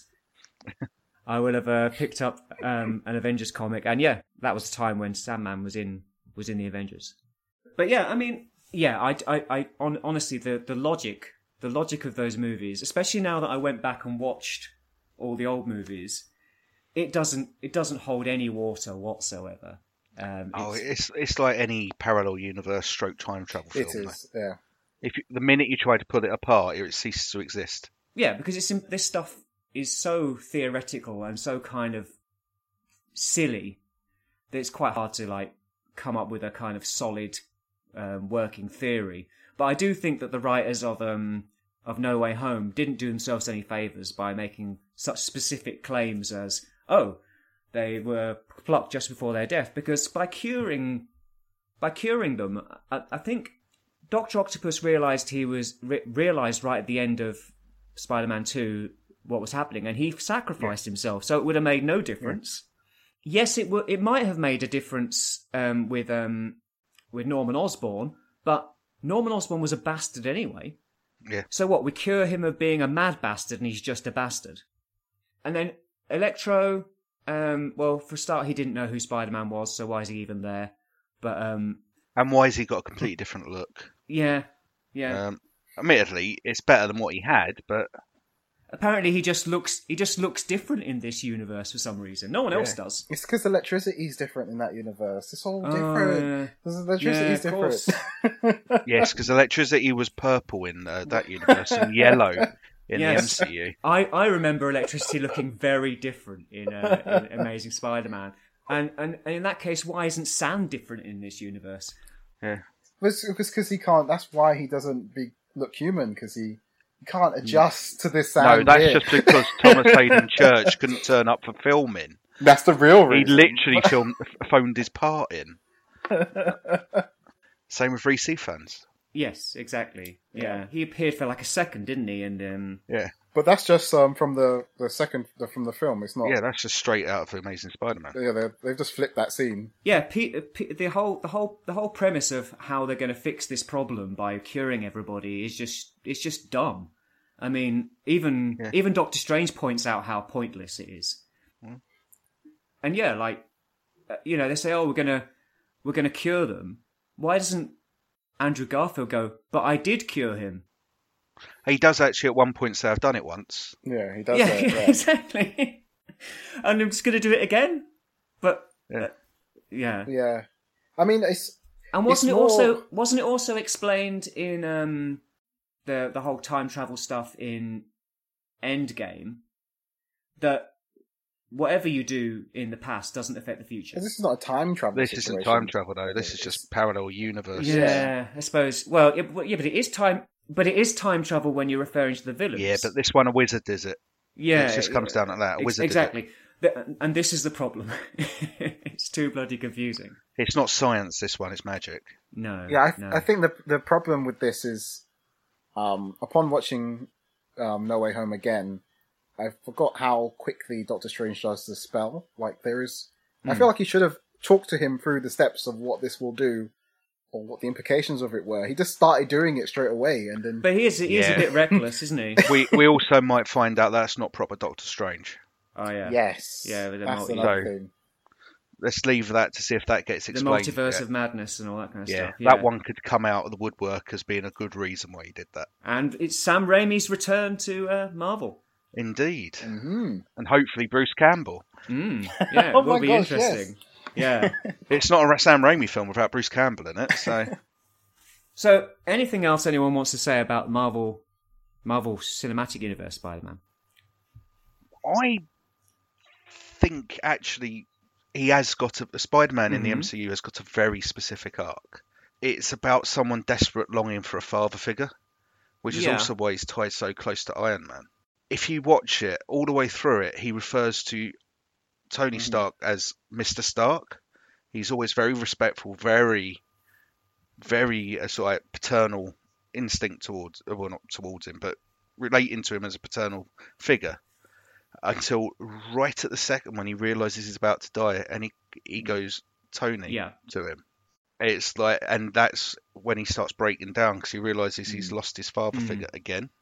As much as I often deride his status as Iron Lad or Tony Stark Jr. and that and finding that mildly irritating, I do think that regardless of what I think about it, that relationship is played out quite well and works. And it is also the whole reason why Endgame happens. Why Tony Stark actually goes, after going no, I can't do time travel because A, it's ridiculous, and B, I'll lose what I've got. And then what causes him to do that is realising, well, I have lost what I got. I've got a chance not to bring back that boy again, who was a surrogate son to him. Which I mean, there's a lot of points where it does feel like Tony needs to kind of realise he's a massive hypocrite, and yeah, but this Tony Stark's entire arc is about redemption. It is absolutely, and trying to be better in the world. He finally does the right thing and kills himself. Well, he does the right thing by killing himself. Let's switch that round a bit. I'm only kidding. But a man who starts off pure self-sacrifice and doesn't care, and very selfish man, as even showed by the flashbacks in Iron Man 3, of just how self-centered he was. Yeah. Literally sacrifices everything because he realizes that there's more than just him being the center of the earth, center of the universe. Yeah, it's a shame that he had to go through all that to get there, but yeah, absolutely, he does come to the realization. Because I just look at the MCU, particularly up until the end of Phase 3, as it's Iron Man's story. It is. It absolutely started with Iron Man. It's just an Iron Man film. The whole thing, no matter who's in it, it's an Iron Man film. And it's all about Tony Stark's redemption. The whole thing. That's interesting. Yeah, it is. And which is why I tend to gravitate towards, these days anyway, the movies that are less about that. Like the, Thor Ragnarok or the Guardians of the Galaxy stuff or stuff that's not as tied in. I didn't really like Civil War. I didn't hate it. No, I'm not a big fan of Civil War. But it felt like, oh, Tony Stark is invading Captain America's movie, and now he's invading everyone's movie, and now every movie's about him. But then, as you bring up Civil War, the comics Civil War, the first one, not Civil War 2, ignore that one; it's rubbish. Yep, it is. That sets up the whole Tony Stark father figure to Spider-Man is out in the whole bringing it round again. It does. It's the whole. They've just taken that stretch out of it, and that's the bit of the Spider-Man story that the MCU have told. Yeah, it's just that obviously in the comic books, Spider-Man is 20-something or 30, and he's married, and it's quite a different situation. Oh yeah, never said it's perfect translation. It's not quite a father figure thing. It's more that at that point in Peter's life, he needs someone. Maybe it's more a protege thing. Yeah, at that point in Peter's life in the comic books, he needs some help, and Tony's there to offer it. But yeah, I know, I think you're right. Actually, I mean the whole MCU, which let's. I mean, obviously it still continues, but let's say it ends at Endgame. That whole thing is very much. I mean, it becomes over time all about Tony.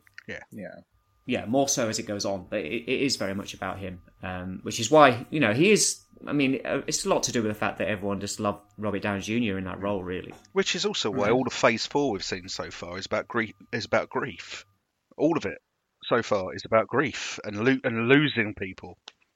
Yeah, it's meta. It's meta again because it's about grieving over losing the MCU that they once had, and having to kind of come up with how the hell are we going to keep this going. WandaVision is about grief for losing the love of your life. Yeah. Winter Soldier and the Falcon and the Winter Soldier is about grieving in a world without Captain America. Mm-hmm. Loki, it's about grieving about himself. Then you get Black Widow. Maybe the grief bit, but that's set before Tony Stark dies, so we don't worry about that. Shang-Chi's about losing a father and losing your place in society and your family. And Hawkeye is about Christmas and Russian gangsters. And Hawkeye is about trying to work out why Iron Man was celebrated as being in the Battle of New York. Why Ant-Man, was in the Battle of New York. Interestingly, I think that's because he was there. And because he was there in Endgame, he might have just gone off and done some side missions while he's there. Someone spotted him there and went, "Oh, Ant-Man was here." Yeah. And I think retroactively, they've just kind of slotted Ant-Man in there, even though it was the wrong Ant-Man at the time. They've gone, "Well, he was here. We saw him." Oh, yeah. Well, we've got to be careful here because Dave's not watched Hawkeye yet because he's an idiot. Oh, I've just spoilt the post credits of the last episode. Oh, that's all right. Where you get to see an entire musical number. That's all I spoiled. Yeah. Well, to be honest though, you do see that musical number.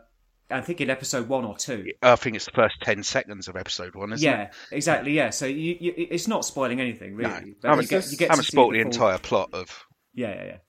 Redacted. What's that musical called? It's called Steve Rogers. Yeah, Rogers, right? It's called Rogers. Rogers. There you go. Yeah, isn't this?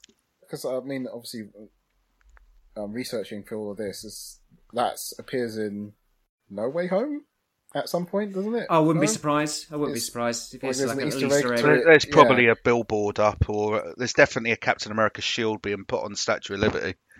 Oh yes, that's happening. Yes, yeah. There you go. Yeah. My optics! So, Dave, these are a couple of subjects that you wanted to talk about. Number one being costumes. Yes. What did you want to say about costumes? Because you seem overly concerned with costumes, in my opinion. Well, I think it's a big thing with Spider-Man is the costume he's wearing. I mean, it's not a. I don't really. That sounds like someone who's played a lot of the computer game before they knew anything about Spider-Man. Yes, that is me. Okay, right, just guess. It's not. What's the best way of saying it? It's okay. It's not such a thing with Spider-Man. It's a thing with modern superheroes in general that they all have all these different looks for a different occasion, for a different comic run, a different story, a different person behind the mask. There's these different variations of Spider-Man's costume, right? Yeah. It's not a case of not really, but not a case of like it has to happen. It's just that it's a thing that happens. Dave, there are only really 2, possibly 3 Spider-Man costumes. Core. There are some one-offs. Yes. Yeah. It's how do you want to look at it? Do you want the classic red and blue with Spider-Man webbing over it with big eyes? Yeah. You've got red and blue with littler eyes. You've got red and blue with wings, web wings. Yeah. You've got black. And that's You've got black that happens to be alive now. Yeah. And there's the one with the armor. Yeah. Yeah. And then later on you've got the stealth suit. Which was for once, and then the Electro suit that was once, then the one that J. Jonah Jameson put him in so that he could do webcamming and do live streams. And then there's a Fantastic Four with a bag over the head one. And yeah, there's Baggy. But these are all one-off. There's ones with holes down the side when he had 6 arms. This is what I'm talking about. What do you count as a difference? But there really is just the red and blue. Yeah, the black, and depending on what artist drew them. Yeah, there's the red and blue costume. That's Spider-Man's classic original costume.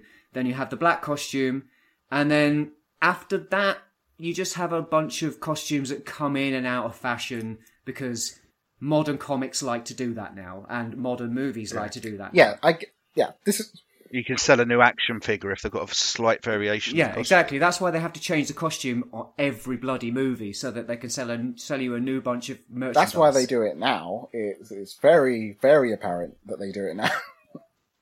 They never used to do it, though. Never used to, no. But why want... You always had the Spider-Man. You knew what he had. It was Like, red, blue. if you look at the Raimi movies, the costume barely changes. Yes. And even the Amazing movies, it does change, but not massively. It's a big change between movies. He just gets slightly larger eyes. What? What, between Amazing Spider-Man and Amazing Spider-Man 2? Yeah. They're very different.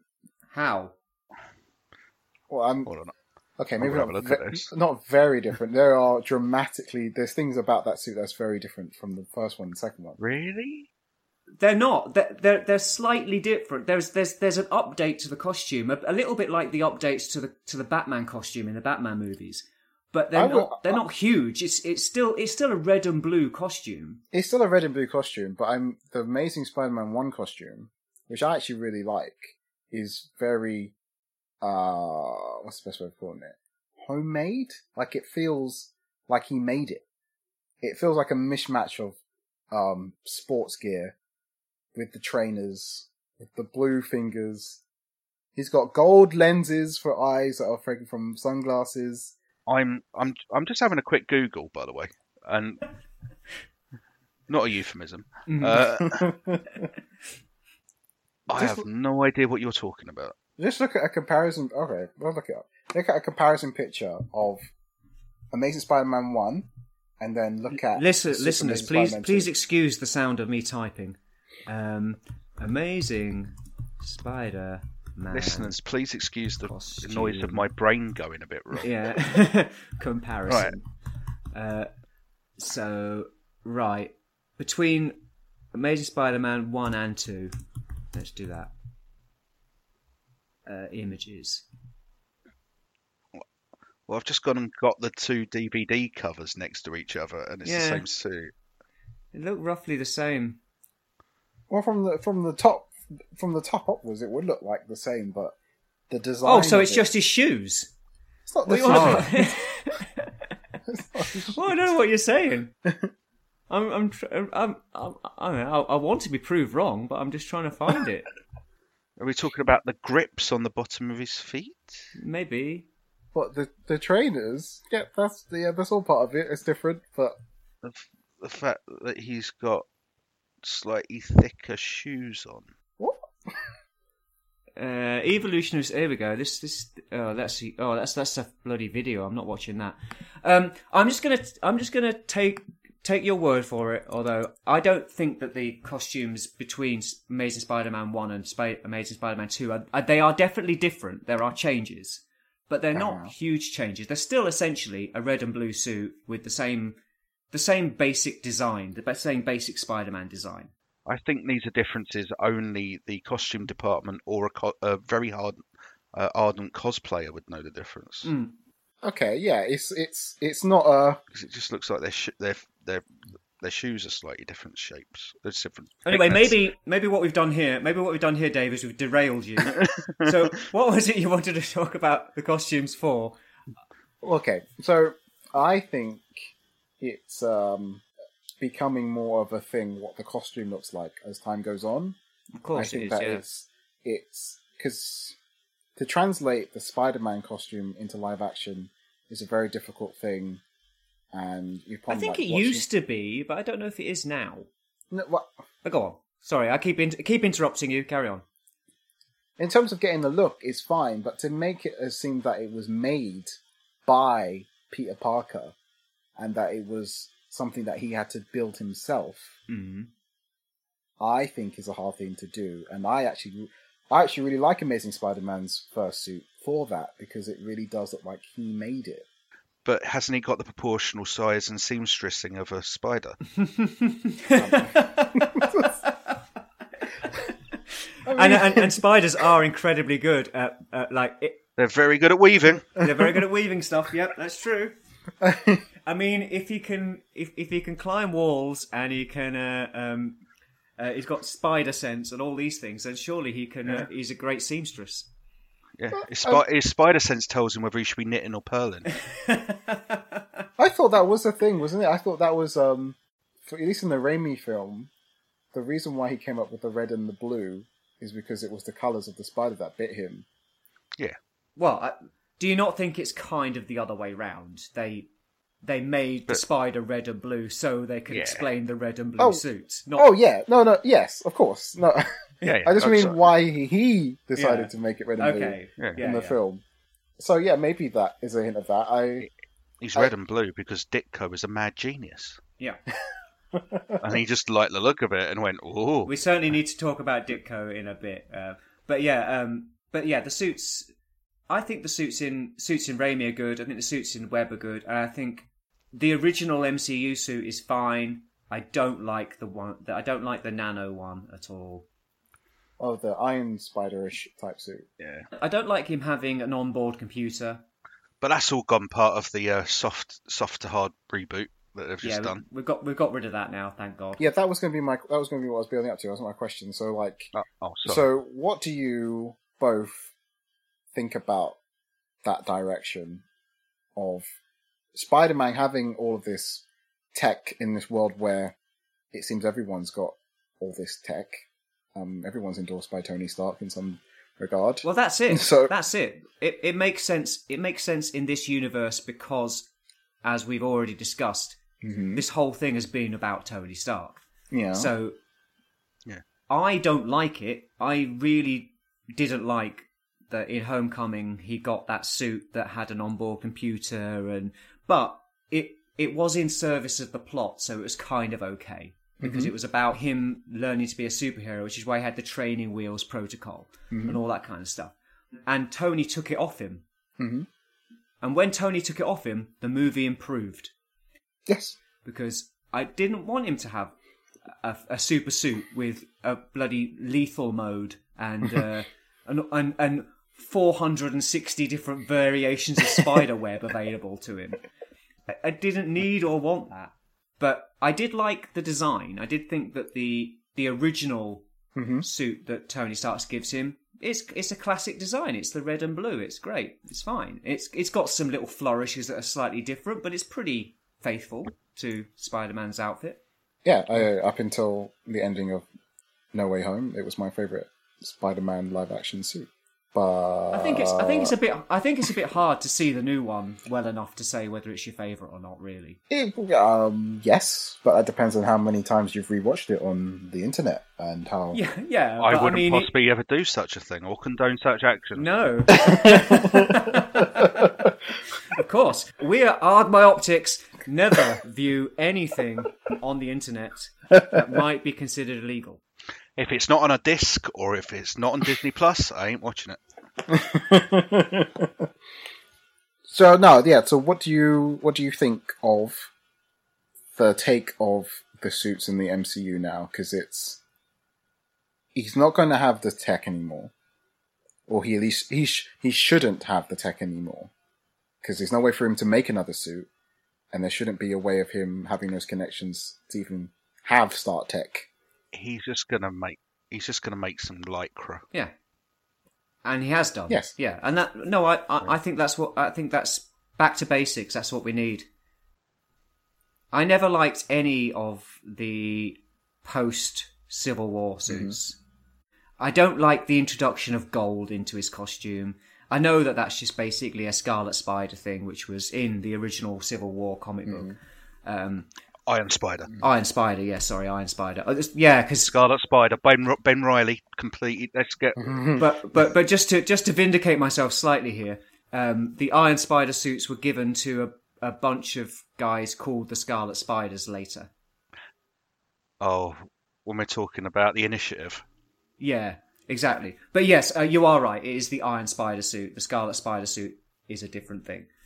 I get why it was done, and I would probably say that the MCU version of the Iron Spider suit is better looking than the comic book version, but I still don't like it. He just needs to wear spandex, and that's all. I just don't like how overly ornate and how overly technological it is. Okay.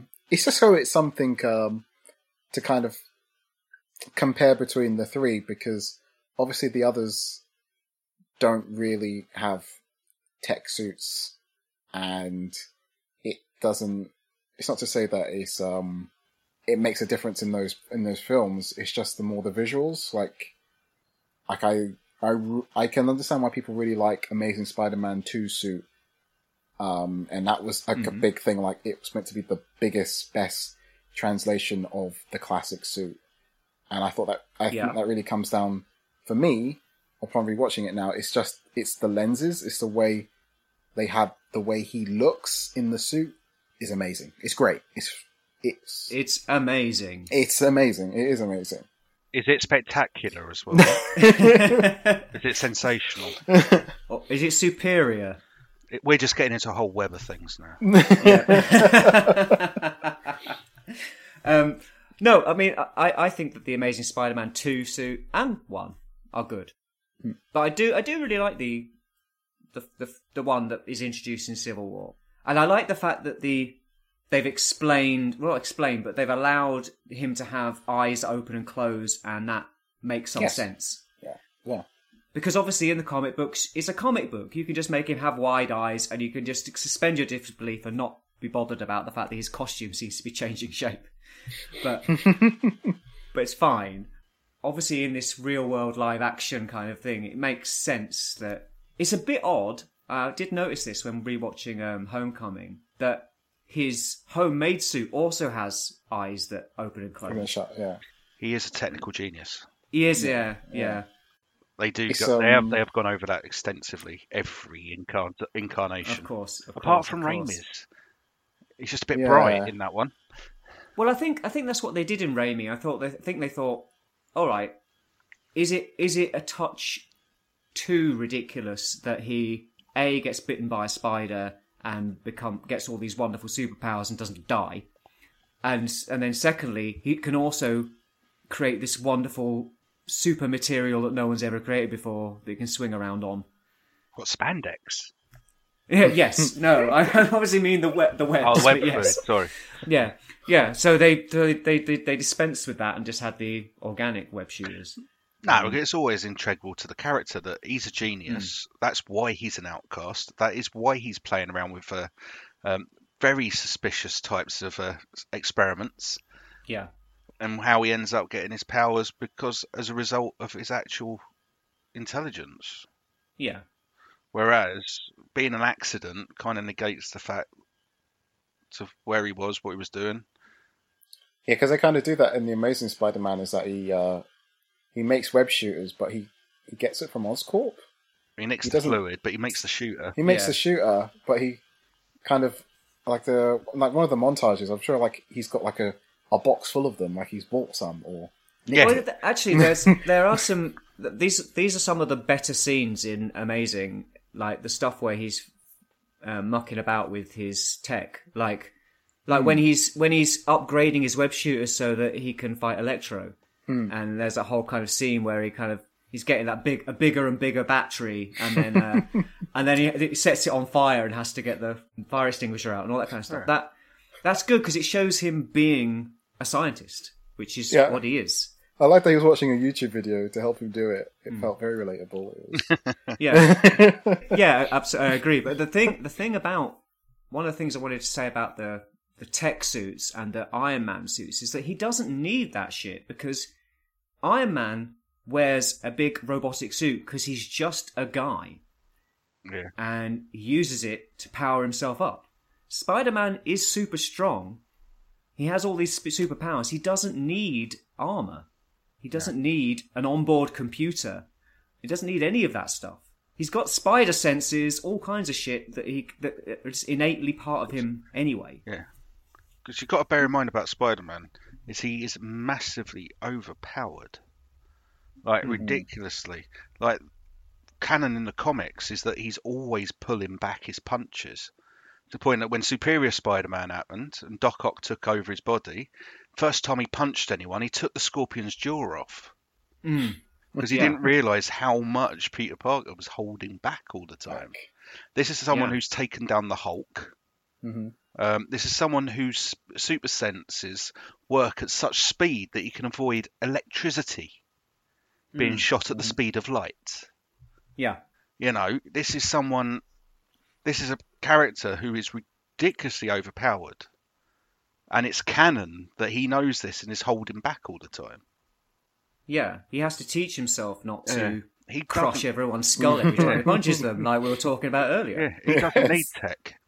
Yeah, I mean, he does. The only tech he needs is the web shooters. Yeah. And Because it's the one thing he can't do.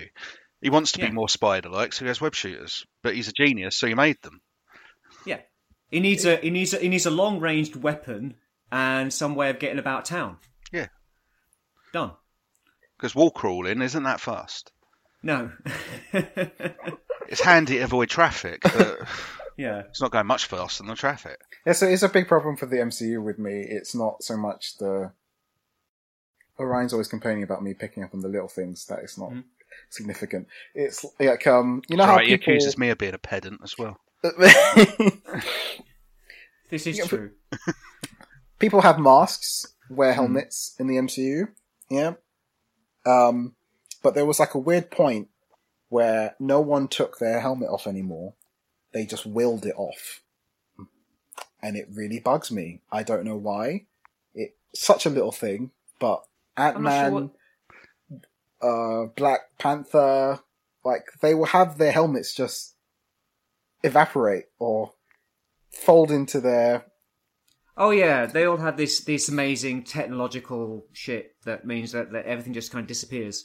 Yeah, I don't get it. I don't understand why it's necessary. I mean... It's just become a kind of a shorthand, hasn't it? It's like, we want to see the actor's face. You know, so... it came about because they forgot to film the scene with them taking it off once. Yeah. And then they just went, oh, we'll keep that. But yeah, I mean, costumes... I think I'm always going to be more enamoured with the classic red and blue than I am with any other. For me, there's two costumes. There's red and blue or black. Yeah, I would say it. I would agree. Actually, speaking of that, what did you guys think of the black suit in the Raimi films? Because they were going to originally have it as the classic suit, but I think there's a quote from Sam Raimi about it looking too much like a porno film, and that we're just Well, I suppose it does look a bit gimpy, doesn't it? They're like, yeah, in real life, when they made it, it was like, no. It doesn't look that good anyway. It was just to make it look vaguely different back in the 80s when they brought it in. Yeah. And it was based on Spider-Woman's costume. The other Spider-Woman. Yeah, the Julia Carpenter one. Yeah. I hope so, yeah. Yeah, I think the red and blue is the best.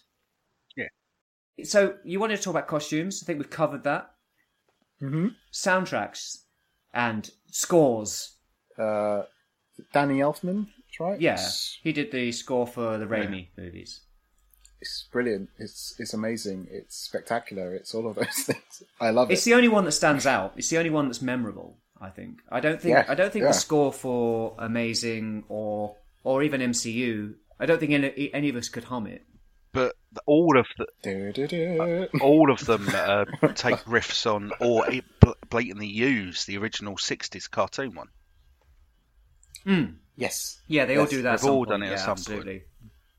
And you know, I think the Danny Elfman theme, it's good. It's used a lot during the movie. It's used, and I really like the way that the Raimi movies use the intro of the movie to recap the previous movie. That's always good, and they play the theme then as well. So it kind of like sticks with you. Even Spider-Man 3, it's not Danny Elfman does that one, but I think. But they still use his theme.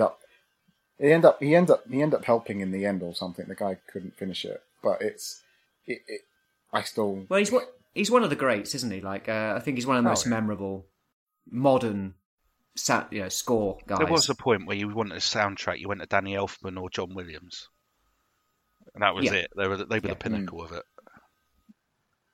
Now you get Hans Zimmer in. Yeah, but they've kind of stood the test of time, haven't they? Generally. My optics! Right. So I think what we should now do is go around the table and say who your favourite Spider-Man is and why, and which your favourite Spider-Man movie is and why. How about we go with Galactosh first? So, favourite Spider-Man? Well, Or Peter Parker. In fact, you could separate them if you want. it's my favourite Spider-Man would be Garfield, but that's just as Spider-Man, not as Peter Parker. Yeah. And I don't like any of them really as Peter Parker. If I had to push one, it would be Tom Holland, just because I don't want to punch him in the face, and I don't think he's too cool to be Spider-Man.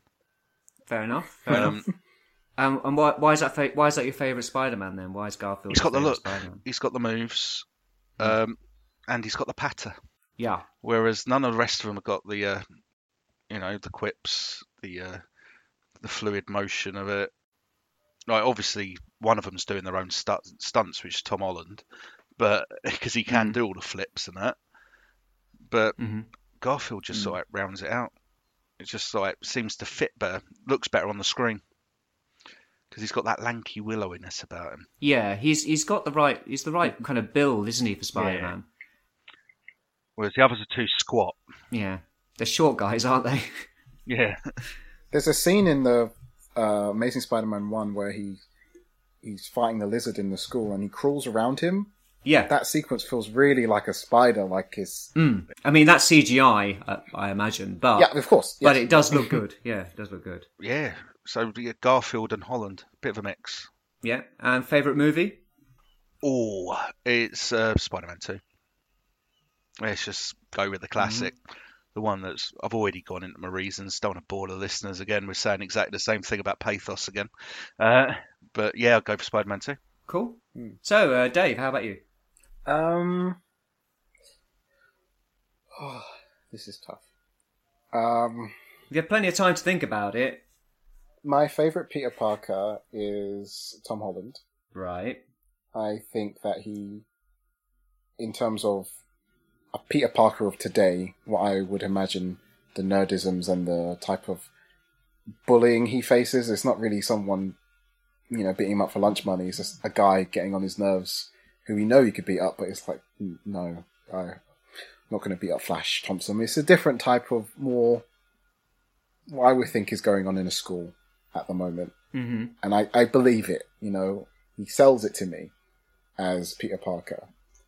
Spider-Man, I might have to agree. I do think Andrew does have a very good feel of being Spider-Man when he's in costume and he's doing his things, he's making his quips. It does give me that Spider-Man vibe. Yeah. Of, like, Tom Holland does do it as well. I'll say that he doesn't have his one little moments where he's like fighting bad guys dressed like the Avengers and makes funny jokes. But I think Andrew does it a bit better. Yeah, I think there's a little bit more panache to what he does. Yeah. Just the way he kind of swaggers about. Mm-hmm. There's that cockiness that Yes. is important. Spider-Man is cocky. And that's there. Anyway, so, favourite movie?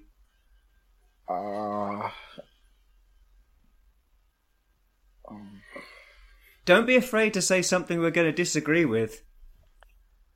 Because we will disagree if it's not Spider-Man 2.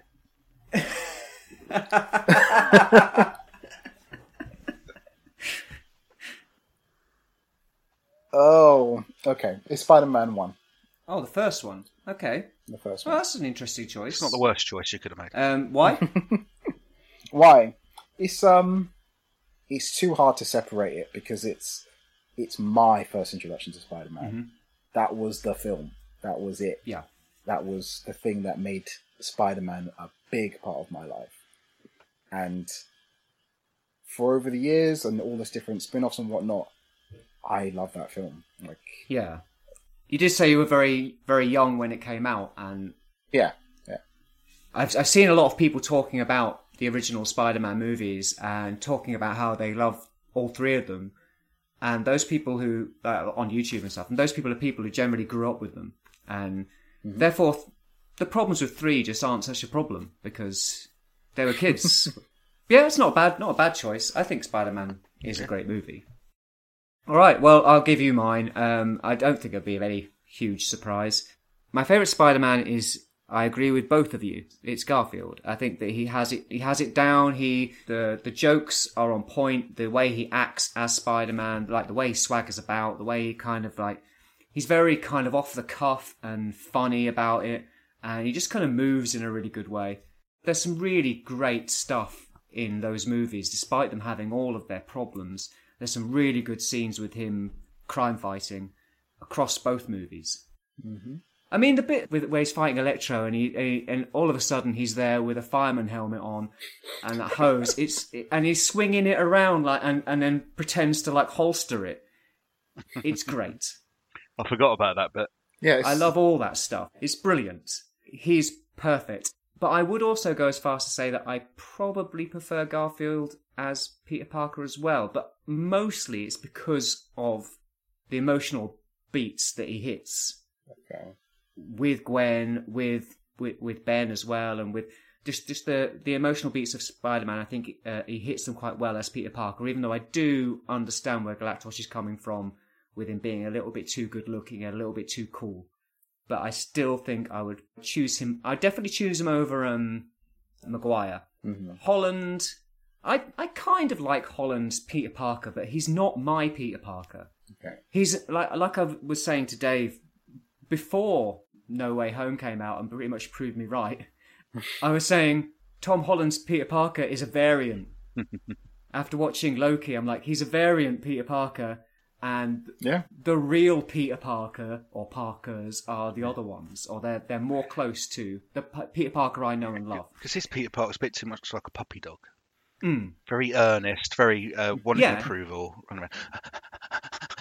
Yeah, exactly. Yeah, he is. He's very much like that. He's constantly searching for someone to tell him it's okay and that he's doing a good job. Rub his belly. Yeah, yeah, good boy. Yeah, exactly. But then, so my favourite Spider-Man movie, it is Spider-Man 2. It is Spider-Man 2. Just because you've got an amazing baddie played by what's his name? Alfred Molina. He's fantastic. He's a believable baddie with believable motivations. Even though here and there it goes a bit mad, but that's because he's those tentacles that try and take over his mind, and they're insane.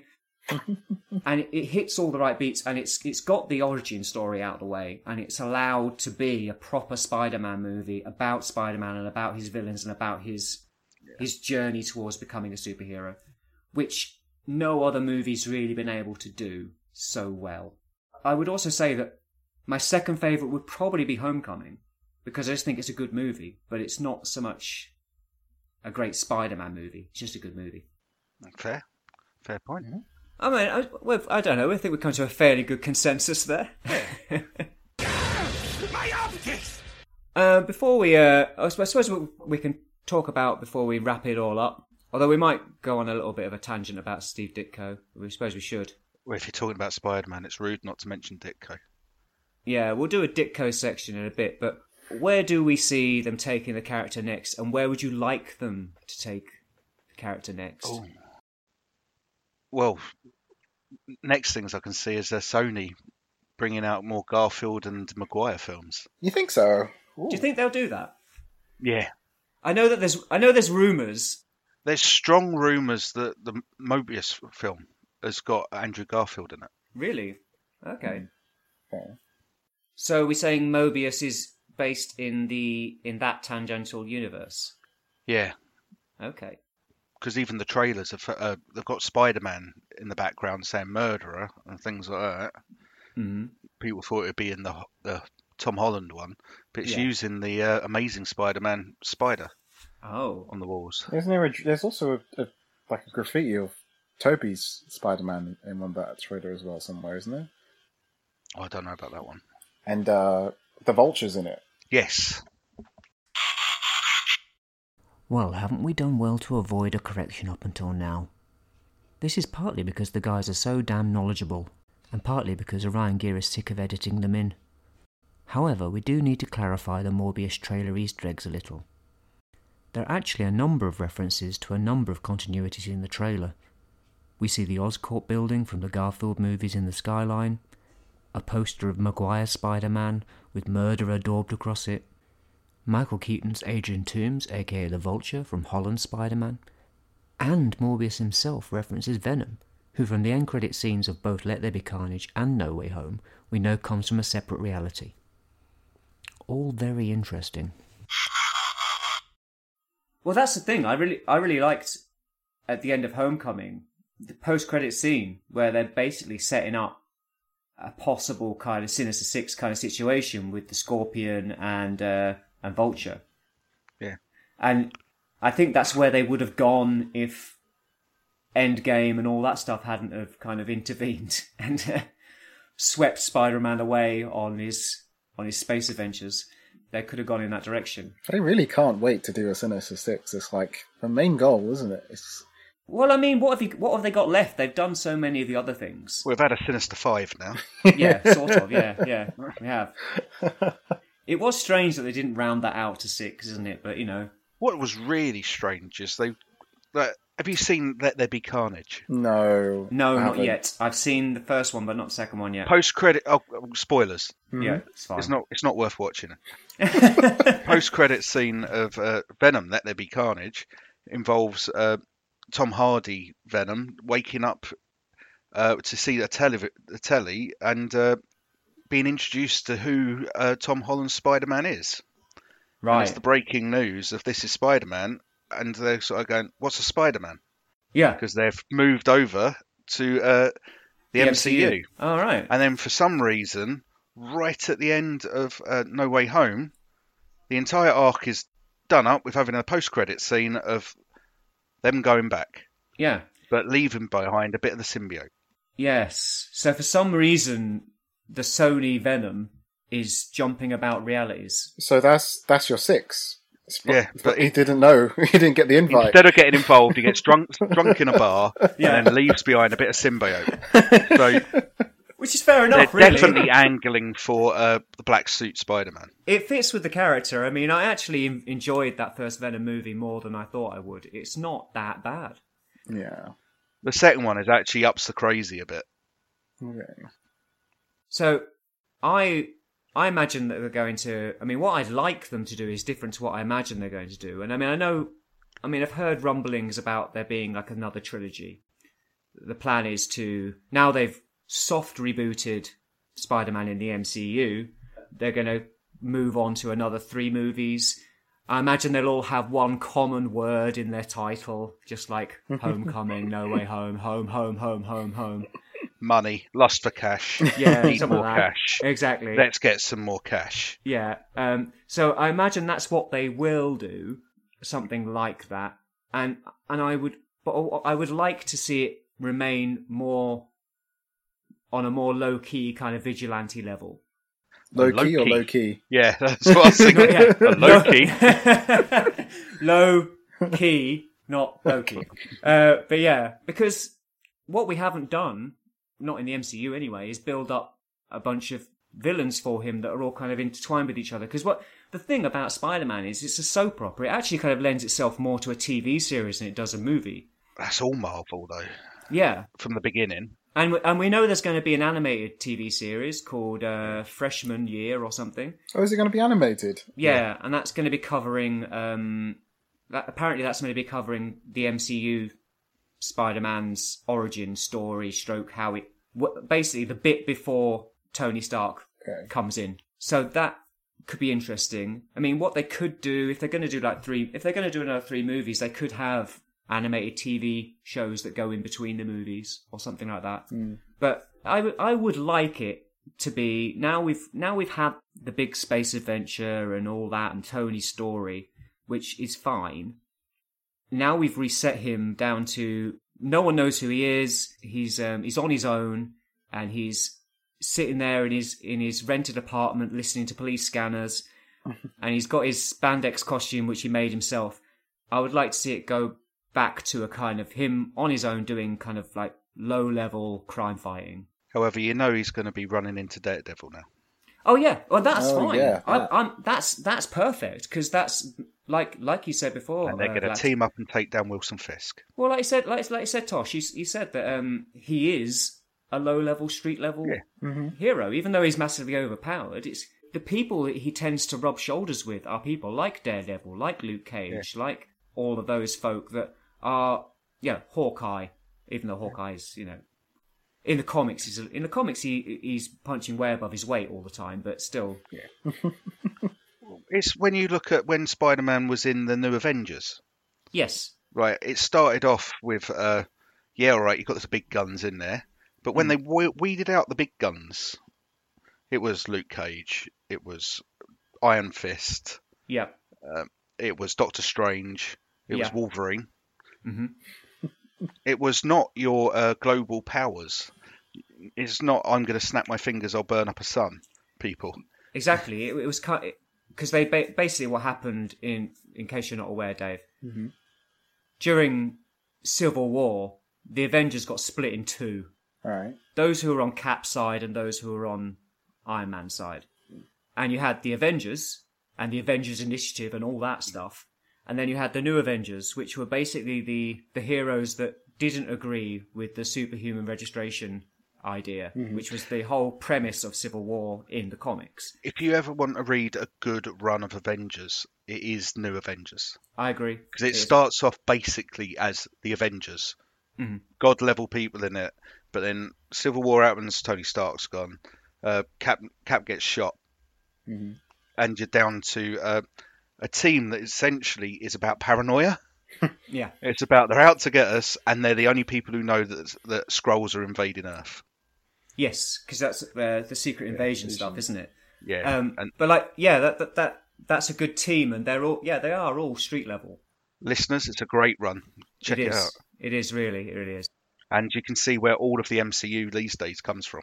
Absolutely. It's essentially it's Mark Miller and Brian Michael Bendis. It's them two. I've said this before, like the MCU, Mark Miller is responsible for how that Avengers movie turned out. Yeah. His take on the Avengers was Ultimates, the original Ultimates comic. And this, I mean, the very fact that you've got Samuel L. Jackson playing Nick Fury is because of that comic book. Well, it's more illegal wrangling because of that comic book. Yeah. It's more because they used his likeness without telling him, and he offered went, well, I love the comics, and I won't sue, but if you cast Nick Fury, it's my role. And I went, all right then, we're never going to do that. Oh shit, we did. Right, come on, Samuel, get your role out. So I suppose that's kind of what I'd like to see. I'd like to see more kind of grounded stuff. I know there's going to be big tentpole events, and that's fine, and I don't mind him getting involved in them, but I just like his solo movies to be proper solo movies that I can watch, like Spider-Man 2, like Homecoming, where they're self-contained proper movies about Spider-Man rather than the stepping stones to the next big event. Dave, what are your thoughts? I'm worried about the future of Spider-Man, to be honest. I think the problem with Spider-Man is what you guys pointed out earlier, is who owns Spider-Man and how that works and how the money behind that works. So it's not really a question about what stories they're going to tell. It's about who's going to be in charge of those stories being told. There seems to be a real big focus on his villains and them having their own separate movies before they even meet Spider-Man. Okay, that may be, but it's weird that that's the decision that one studio is doing, but then maybe another studio is focusing more about how you'll interact with the world and stuff. So how that works together, and then sprinkle in Spider-Verse and all what that could mean for all the different things. I'm worried, but I'm also hopeful because of this film. Like, even after Far From Home, I was starting to think, well, what's going to happen to Spider-Man in the world of movies after that? But now this film has happened, and they've established so many different things and how they could reset it all. Maybe there is hope for it to really springboard into something. I wouldn't worry so much, because after this film and after what Marvel, the MCU have done with Spider-Man, the MCU will have a Spider-Man, because Sony, the backlash against Sony would be like Amazing Spider-Man 2 worse. It'd be even worse than that. People would stop even worrying about going, oh, there's a Mobius film. Venom films are coming out. It'd be like, no, you've screwed up Spider-Man. Go away. What exactly happened after Amazing Spider-Man 2 came out? Yeah. That came out to the point that Sony had to go, all right, let's do a deal with the devil. Yeah. Disney, I'm not referring to you as a devil. Please don't sue.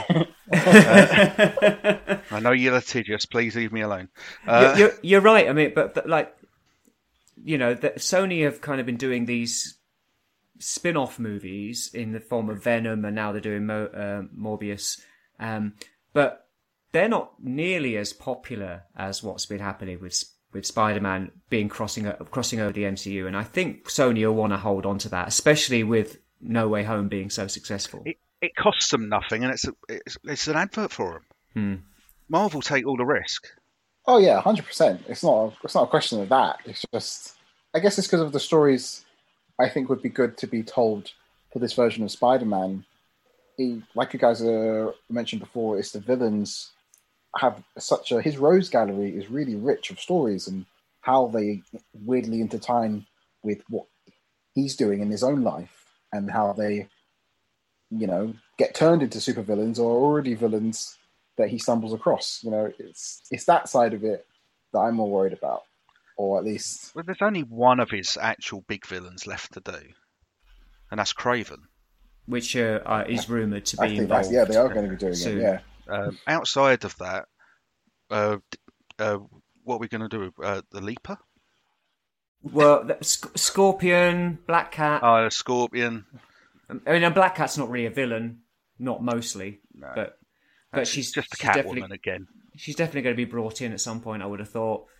You don't think that they would do the others again because they weren't his versions of those characters? Well, I think I wouldn't be surprised if they brought Vulture back. Yeah, because Keaton did a fantastic job at that. He did. Yeah. I don't know now that they've done No Way Home and they've brought all the ex-villains in from the other universes. I don't know if they'd now introduce an MCU Green Goblin or an MCU. I don't think they're going to Octopus. touch them. No, I think they're going to leave those alone. It's literally just be who's never touched now. So Kraven, Scorpion. Mm-hmm. To a point, maybe they could do the Rhino. Yeah, because he wasn't really touched. Yeah, they could do the Rhino with no issue because no one even remembers that even happening. Because after that, what you got? Carrion? Morlun? The Jackal? Yeah. But if they're going to go Morlun, they're going to be going back into the Spider-Verse again. Yeah, there they are. They are. Yeah. And maybe those kind of characters might actually turn up in the Spider-Verse animated movies. Yeah. But yeah, I think there's still plenty of stuff to be mined there. But I think they're going to probably try and head towards some kind of version of their own version of Sinister Six, or at least bringing in some of those characters. But yeah, I agree that I don't think they're going to bring in a new Octopus, a new Doctor Octopus, or a new and the Goblin's done now. Yeah. Done to death, really, because you had, you've had two different versions of him and the new Goblin as well, as that. I suppose you could do Hobgoblin. Well, that's more likely because they are setting up Ned Leeds, the Hobgoblin, as being in it now, and now he's got magic. Yeah, I honestly thought he might become Hobgoblin and turn it into the Sinister Six in the last film. I hate Ned. What? I can't stand him. He's so annoying. Yeah, I get that. There's something about his hair. It's not real. Well, yeah, it just looks so much like a wig. I know he's wearing a wig, but it just annoys me. For me, him and MJ in the MCU, they don't come across as real characters. They just come across as people on the set who snark and smirk. Yeah, exactly. They're really kind of like, oh, isn't this it? Oh, you're called Otto Octavius. Ha ha ha ha. That's so annoying. And yet, in Spider-Man 2, you get the fantastic. Who would have thought a man called Otto gets 8 arms and becomes an octopus? Yeah, but that's funny. Makes more sense. That's where I go. Doctor Octopus. Yeah. I'm glad that Ned and MJ no longer know who Peter Parker is, and hopefully they can just be get them out of there. And now they can pull in a Gwen Stacy. Yep. Yes. Perfect. Cast a great Gwen Stacy, and I'll be very pleased with that. My optics! Okay, we all watched In Search of Steve Ditko, didn't we? Yeah. Mm-hmm. I would like to hear Dave's opinion on this, because I reckon I know Galactos's opinion on it. Well, it wasn't what I was expecting. Good old Jonathan Ross. Mm-hmm. In what way were you not expecting? Sorry. Yeah. I just want to know. Well, I guess what I mean is I didn't expect what type of documentary about Ditko it was. It felt more like something Jonathan Ross really wanted to do, which made it more The like man it. loves it. Yeah, it made it like, first off, it's the best person to do it. This is not something you want, I don't know, Trevor McDonald doing a documentary on. It's the great I don't know, person maybe to do he's this. passionate about comics. I haven't asked him. It's really well done. It goes through the history in a nice way. For someone like me who knows pretty much nothing about that era of Marvel, let alone Spider-Man, Mm-hmm. I know tidbits here and there and references and little Easter eggs and all these little things, but I don't know it's that timeline really at all. And it was a good way of laying it out for a newbie like me. I thought it was really good. It's interesting though about the whole talk about who created Spider-Man and who should be credited and how it's worded and the two different opinions on it. Yeah, I think the first time you watch it, that's definitely the thing that stands out. Yeah. Stan Lee's kind of inability to acknowledge the creative input that Stephen Ditko clearly did put in. I honestly think in Stan Lee's mind, it's very clear to him. I came up with the idea, therefore I created him. Yeah. And that's it. And I understand that point of view, but it kind of disregards how much of what Spider-Man is down to Steve Ditko. I over the years, I thought this whole debate was about the rights in terms of maybe like money or top Well, billing or something. But Apart from with Ditko, who didn't care much for money, just privacy. yeah, that was a really interesting thing that I took away from it. It's like, well, it's not really about any of that for him. It's just he wants to be acknowledged that he was there when this happened and that he played a big part in its creation, which is fair enough. Like, I get it. If it's not just about, wait, there was a new Spider-Man film, where was my check? It's not about that at all. He doesn't give a shit about that. No. Well, he didn't give it. He's dead now. R.I.P. But it's very interesting. But yeah, he didn't give a shit about that. It was more about. I mean, you see when in the documentary when you start talking about what he did afterwards, like when he did. Yeah. Mr. A. He was an interesting view, man. And Hawk and Dove.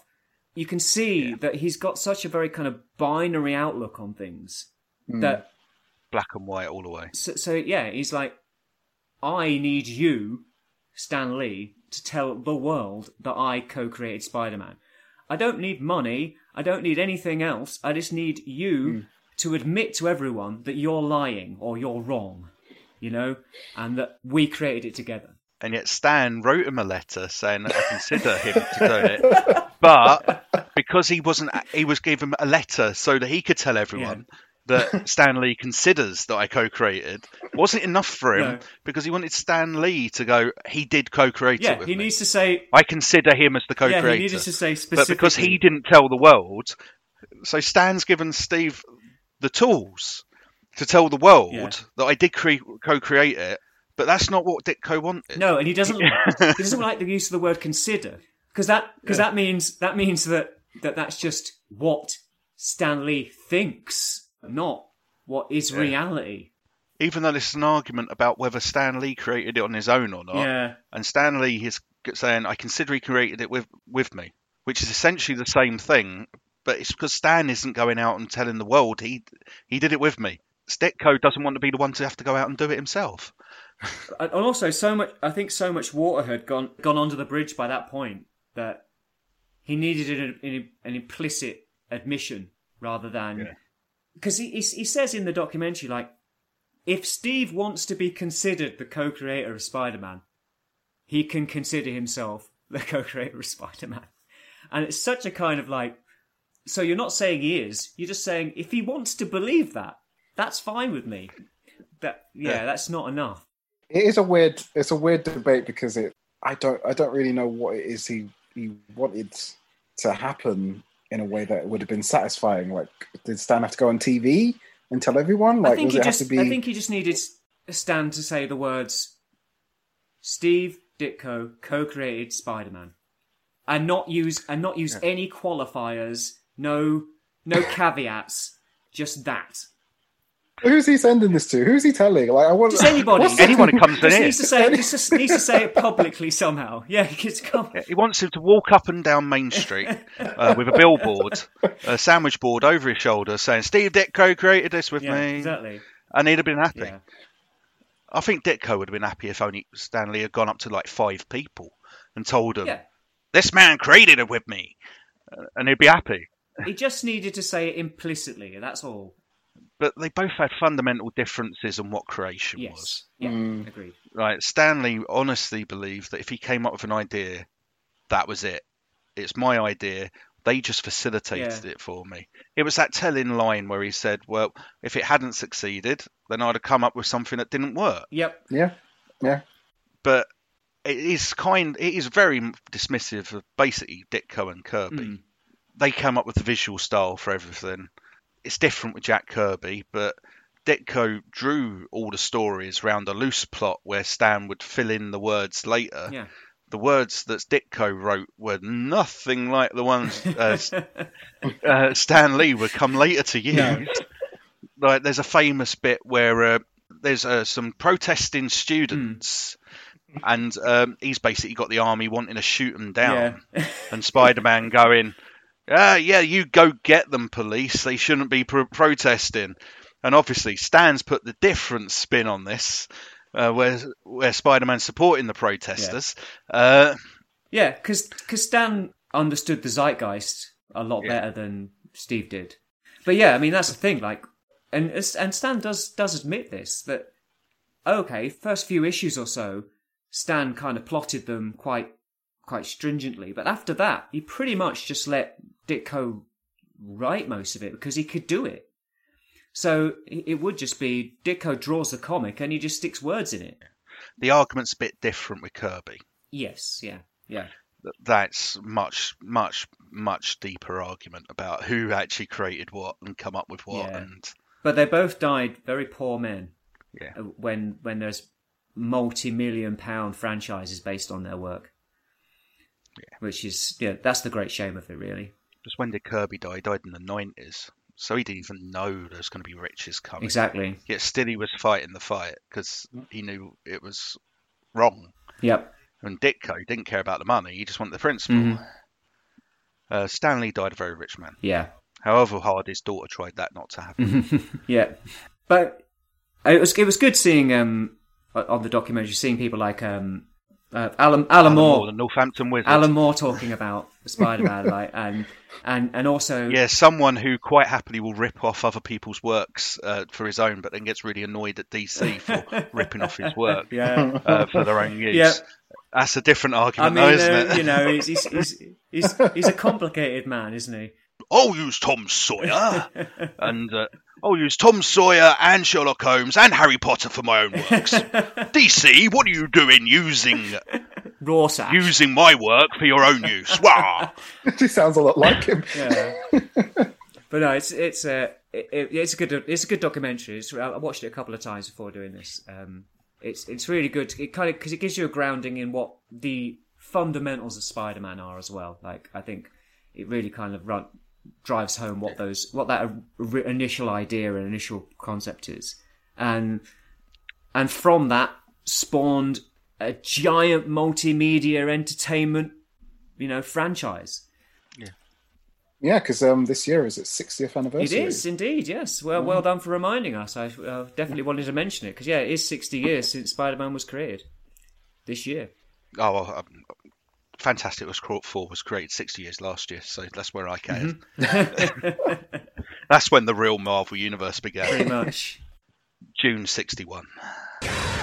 My optics! Well, that settles that. I think we can agree that I am both right and a better Spider-Man fan than Dave. correct. Hit me up on social media to call me a self-righteous spider snob on Facebook, where you will find an ARG My Optics page. I am on there as Orion Gear. I'm on Twitter as @GearOrion and on Instagram as Orion_Gear. Alternatively, if you want to join Virtual Dave in his wrongness and confused misunderstanding of Spider-Man, you can find him at Virtual Dave 26 on Instagram. Fantastic. Cool. Well, all joking aside, that discussion was all the more enriched by the presence of our new friend to the podcast, Galactosh. Thank you for having me. It's been a pleasure. Thank you for joining us. It's been great. Please come back when, I don't know, when we talk about Fantastic Four or something, or some other Marvel related, or anything. Happy to come back anytime. Perfect. Woohoo! Great. Well, that's something to look forward to. As per usual, if you enjoyed this as much as we did, why not express that enjoyment by liking, subscribing, sharing, commenting, etc, etc, etc. We really do appreciate it. Thank you for listening, and please join us next time on, shout it together guys, My Optics!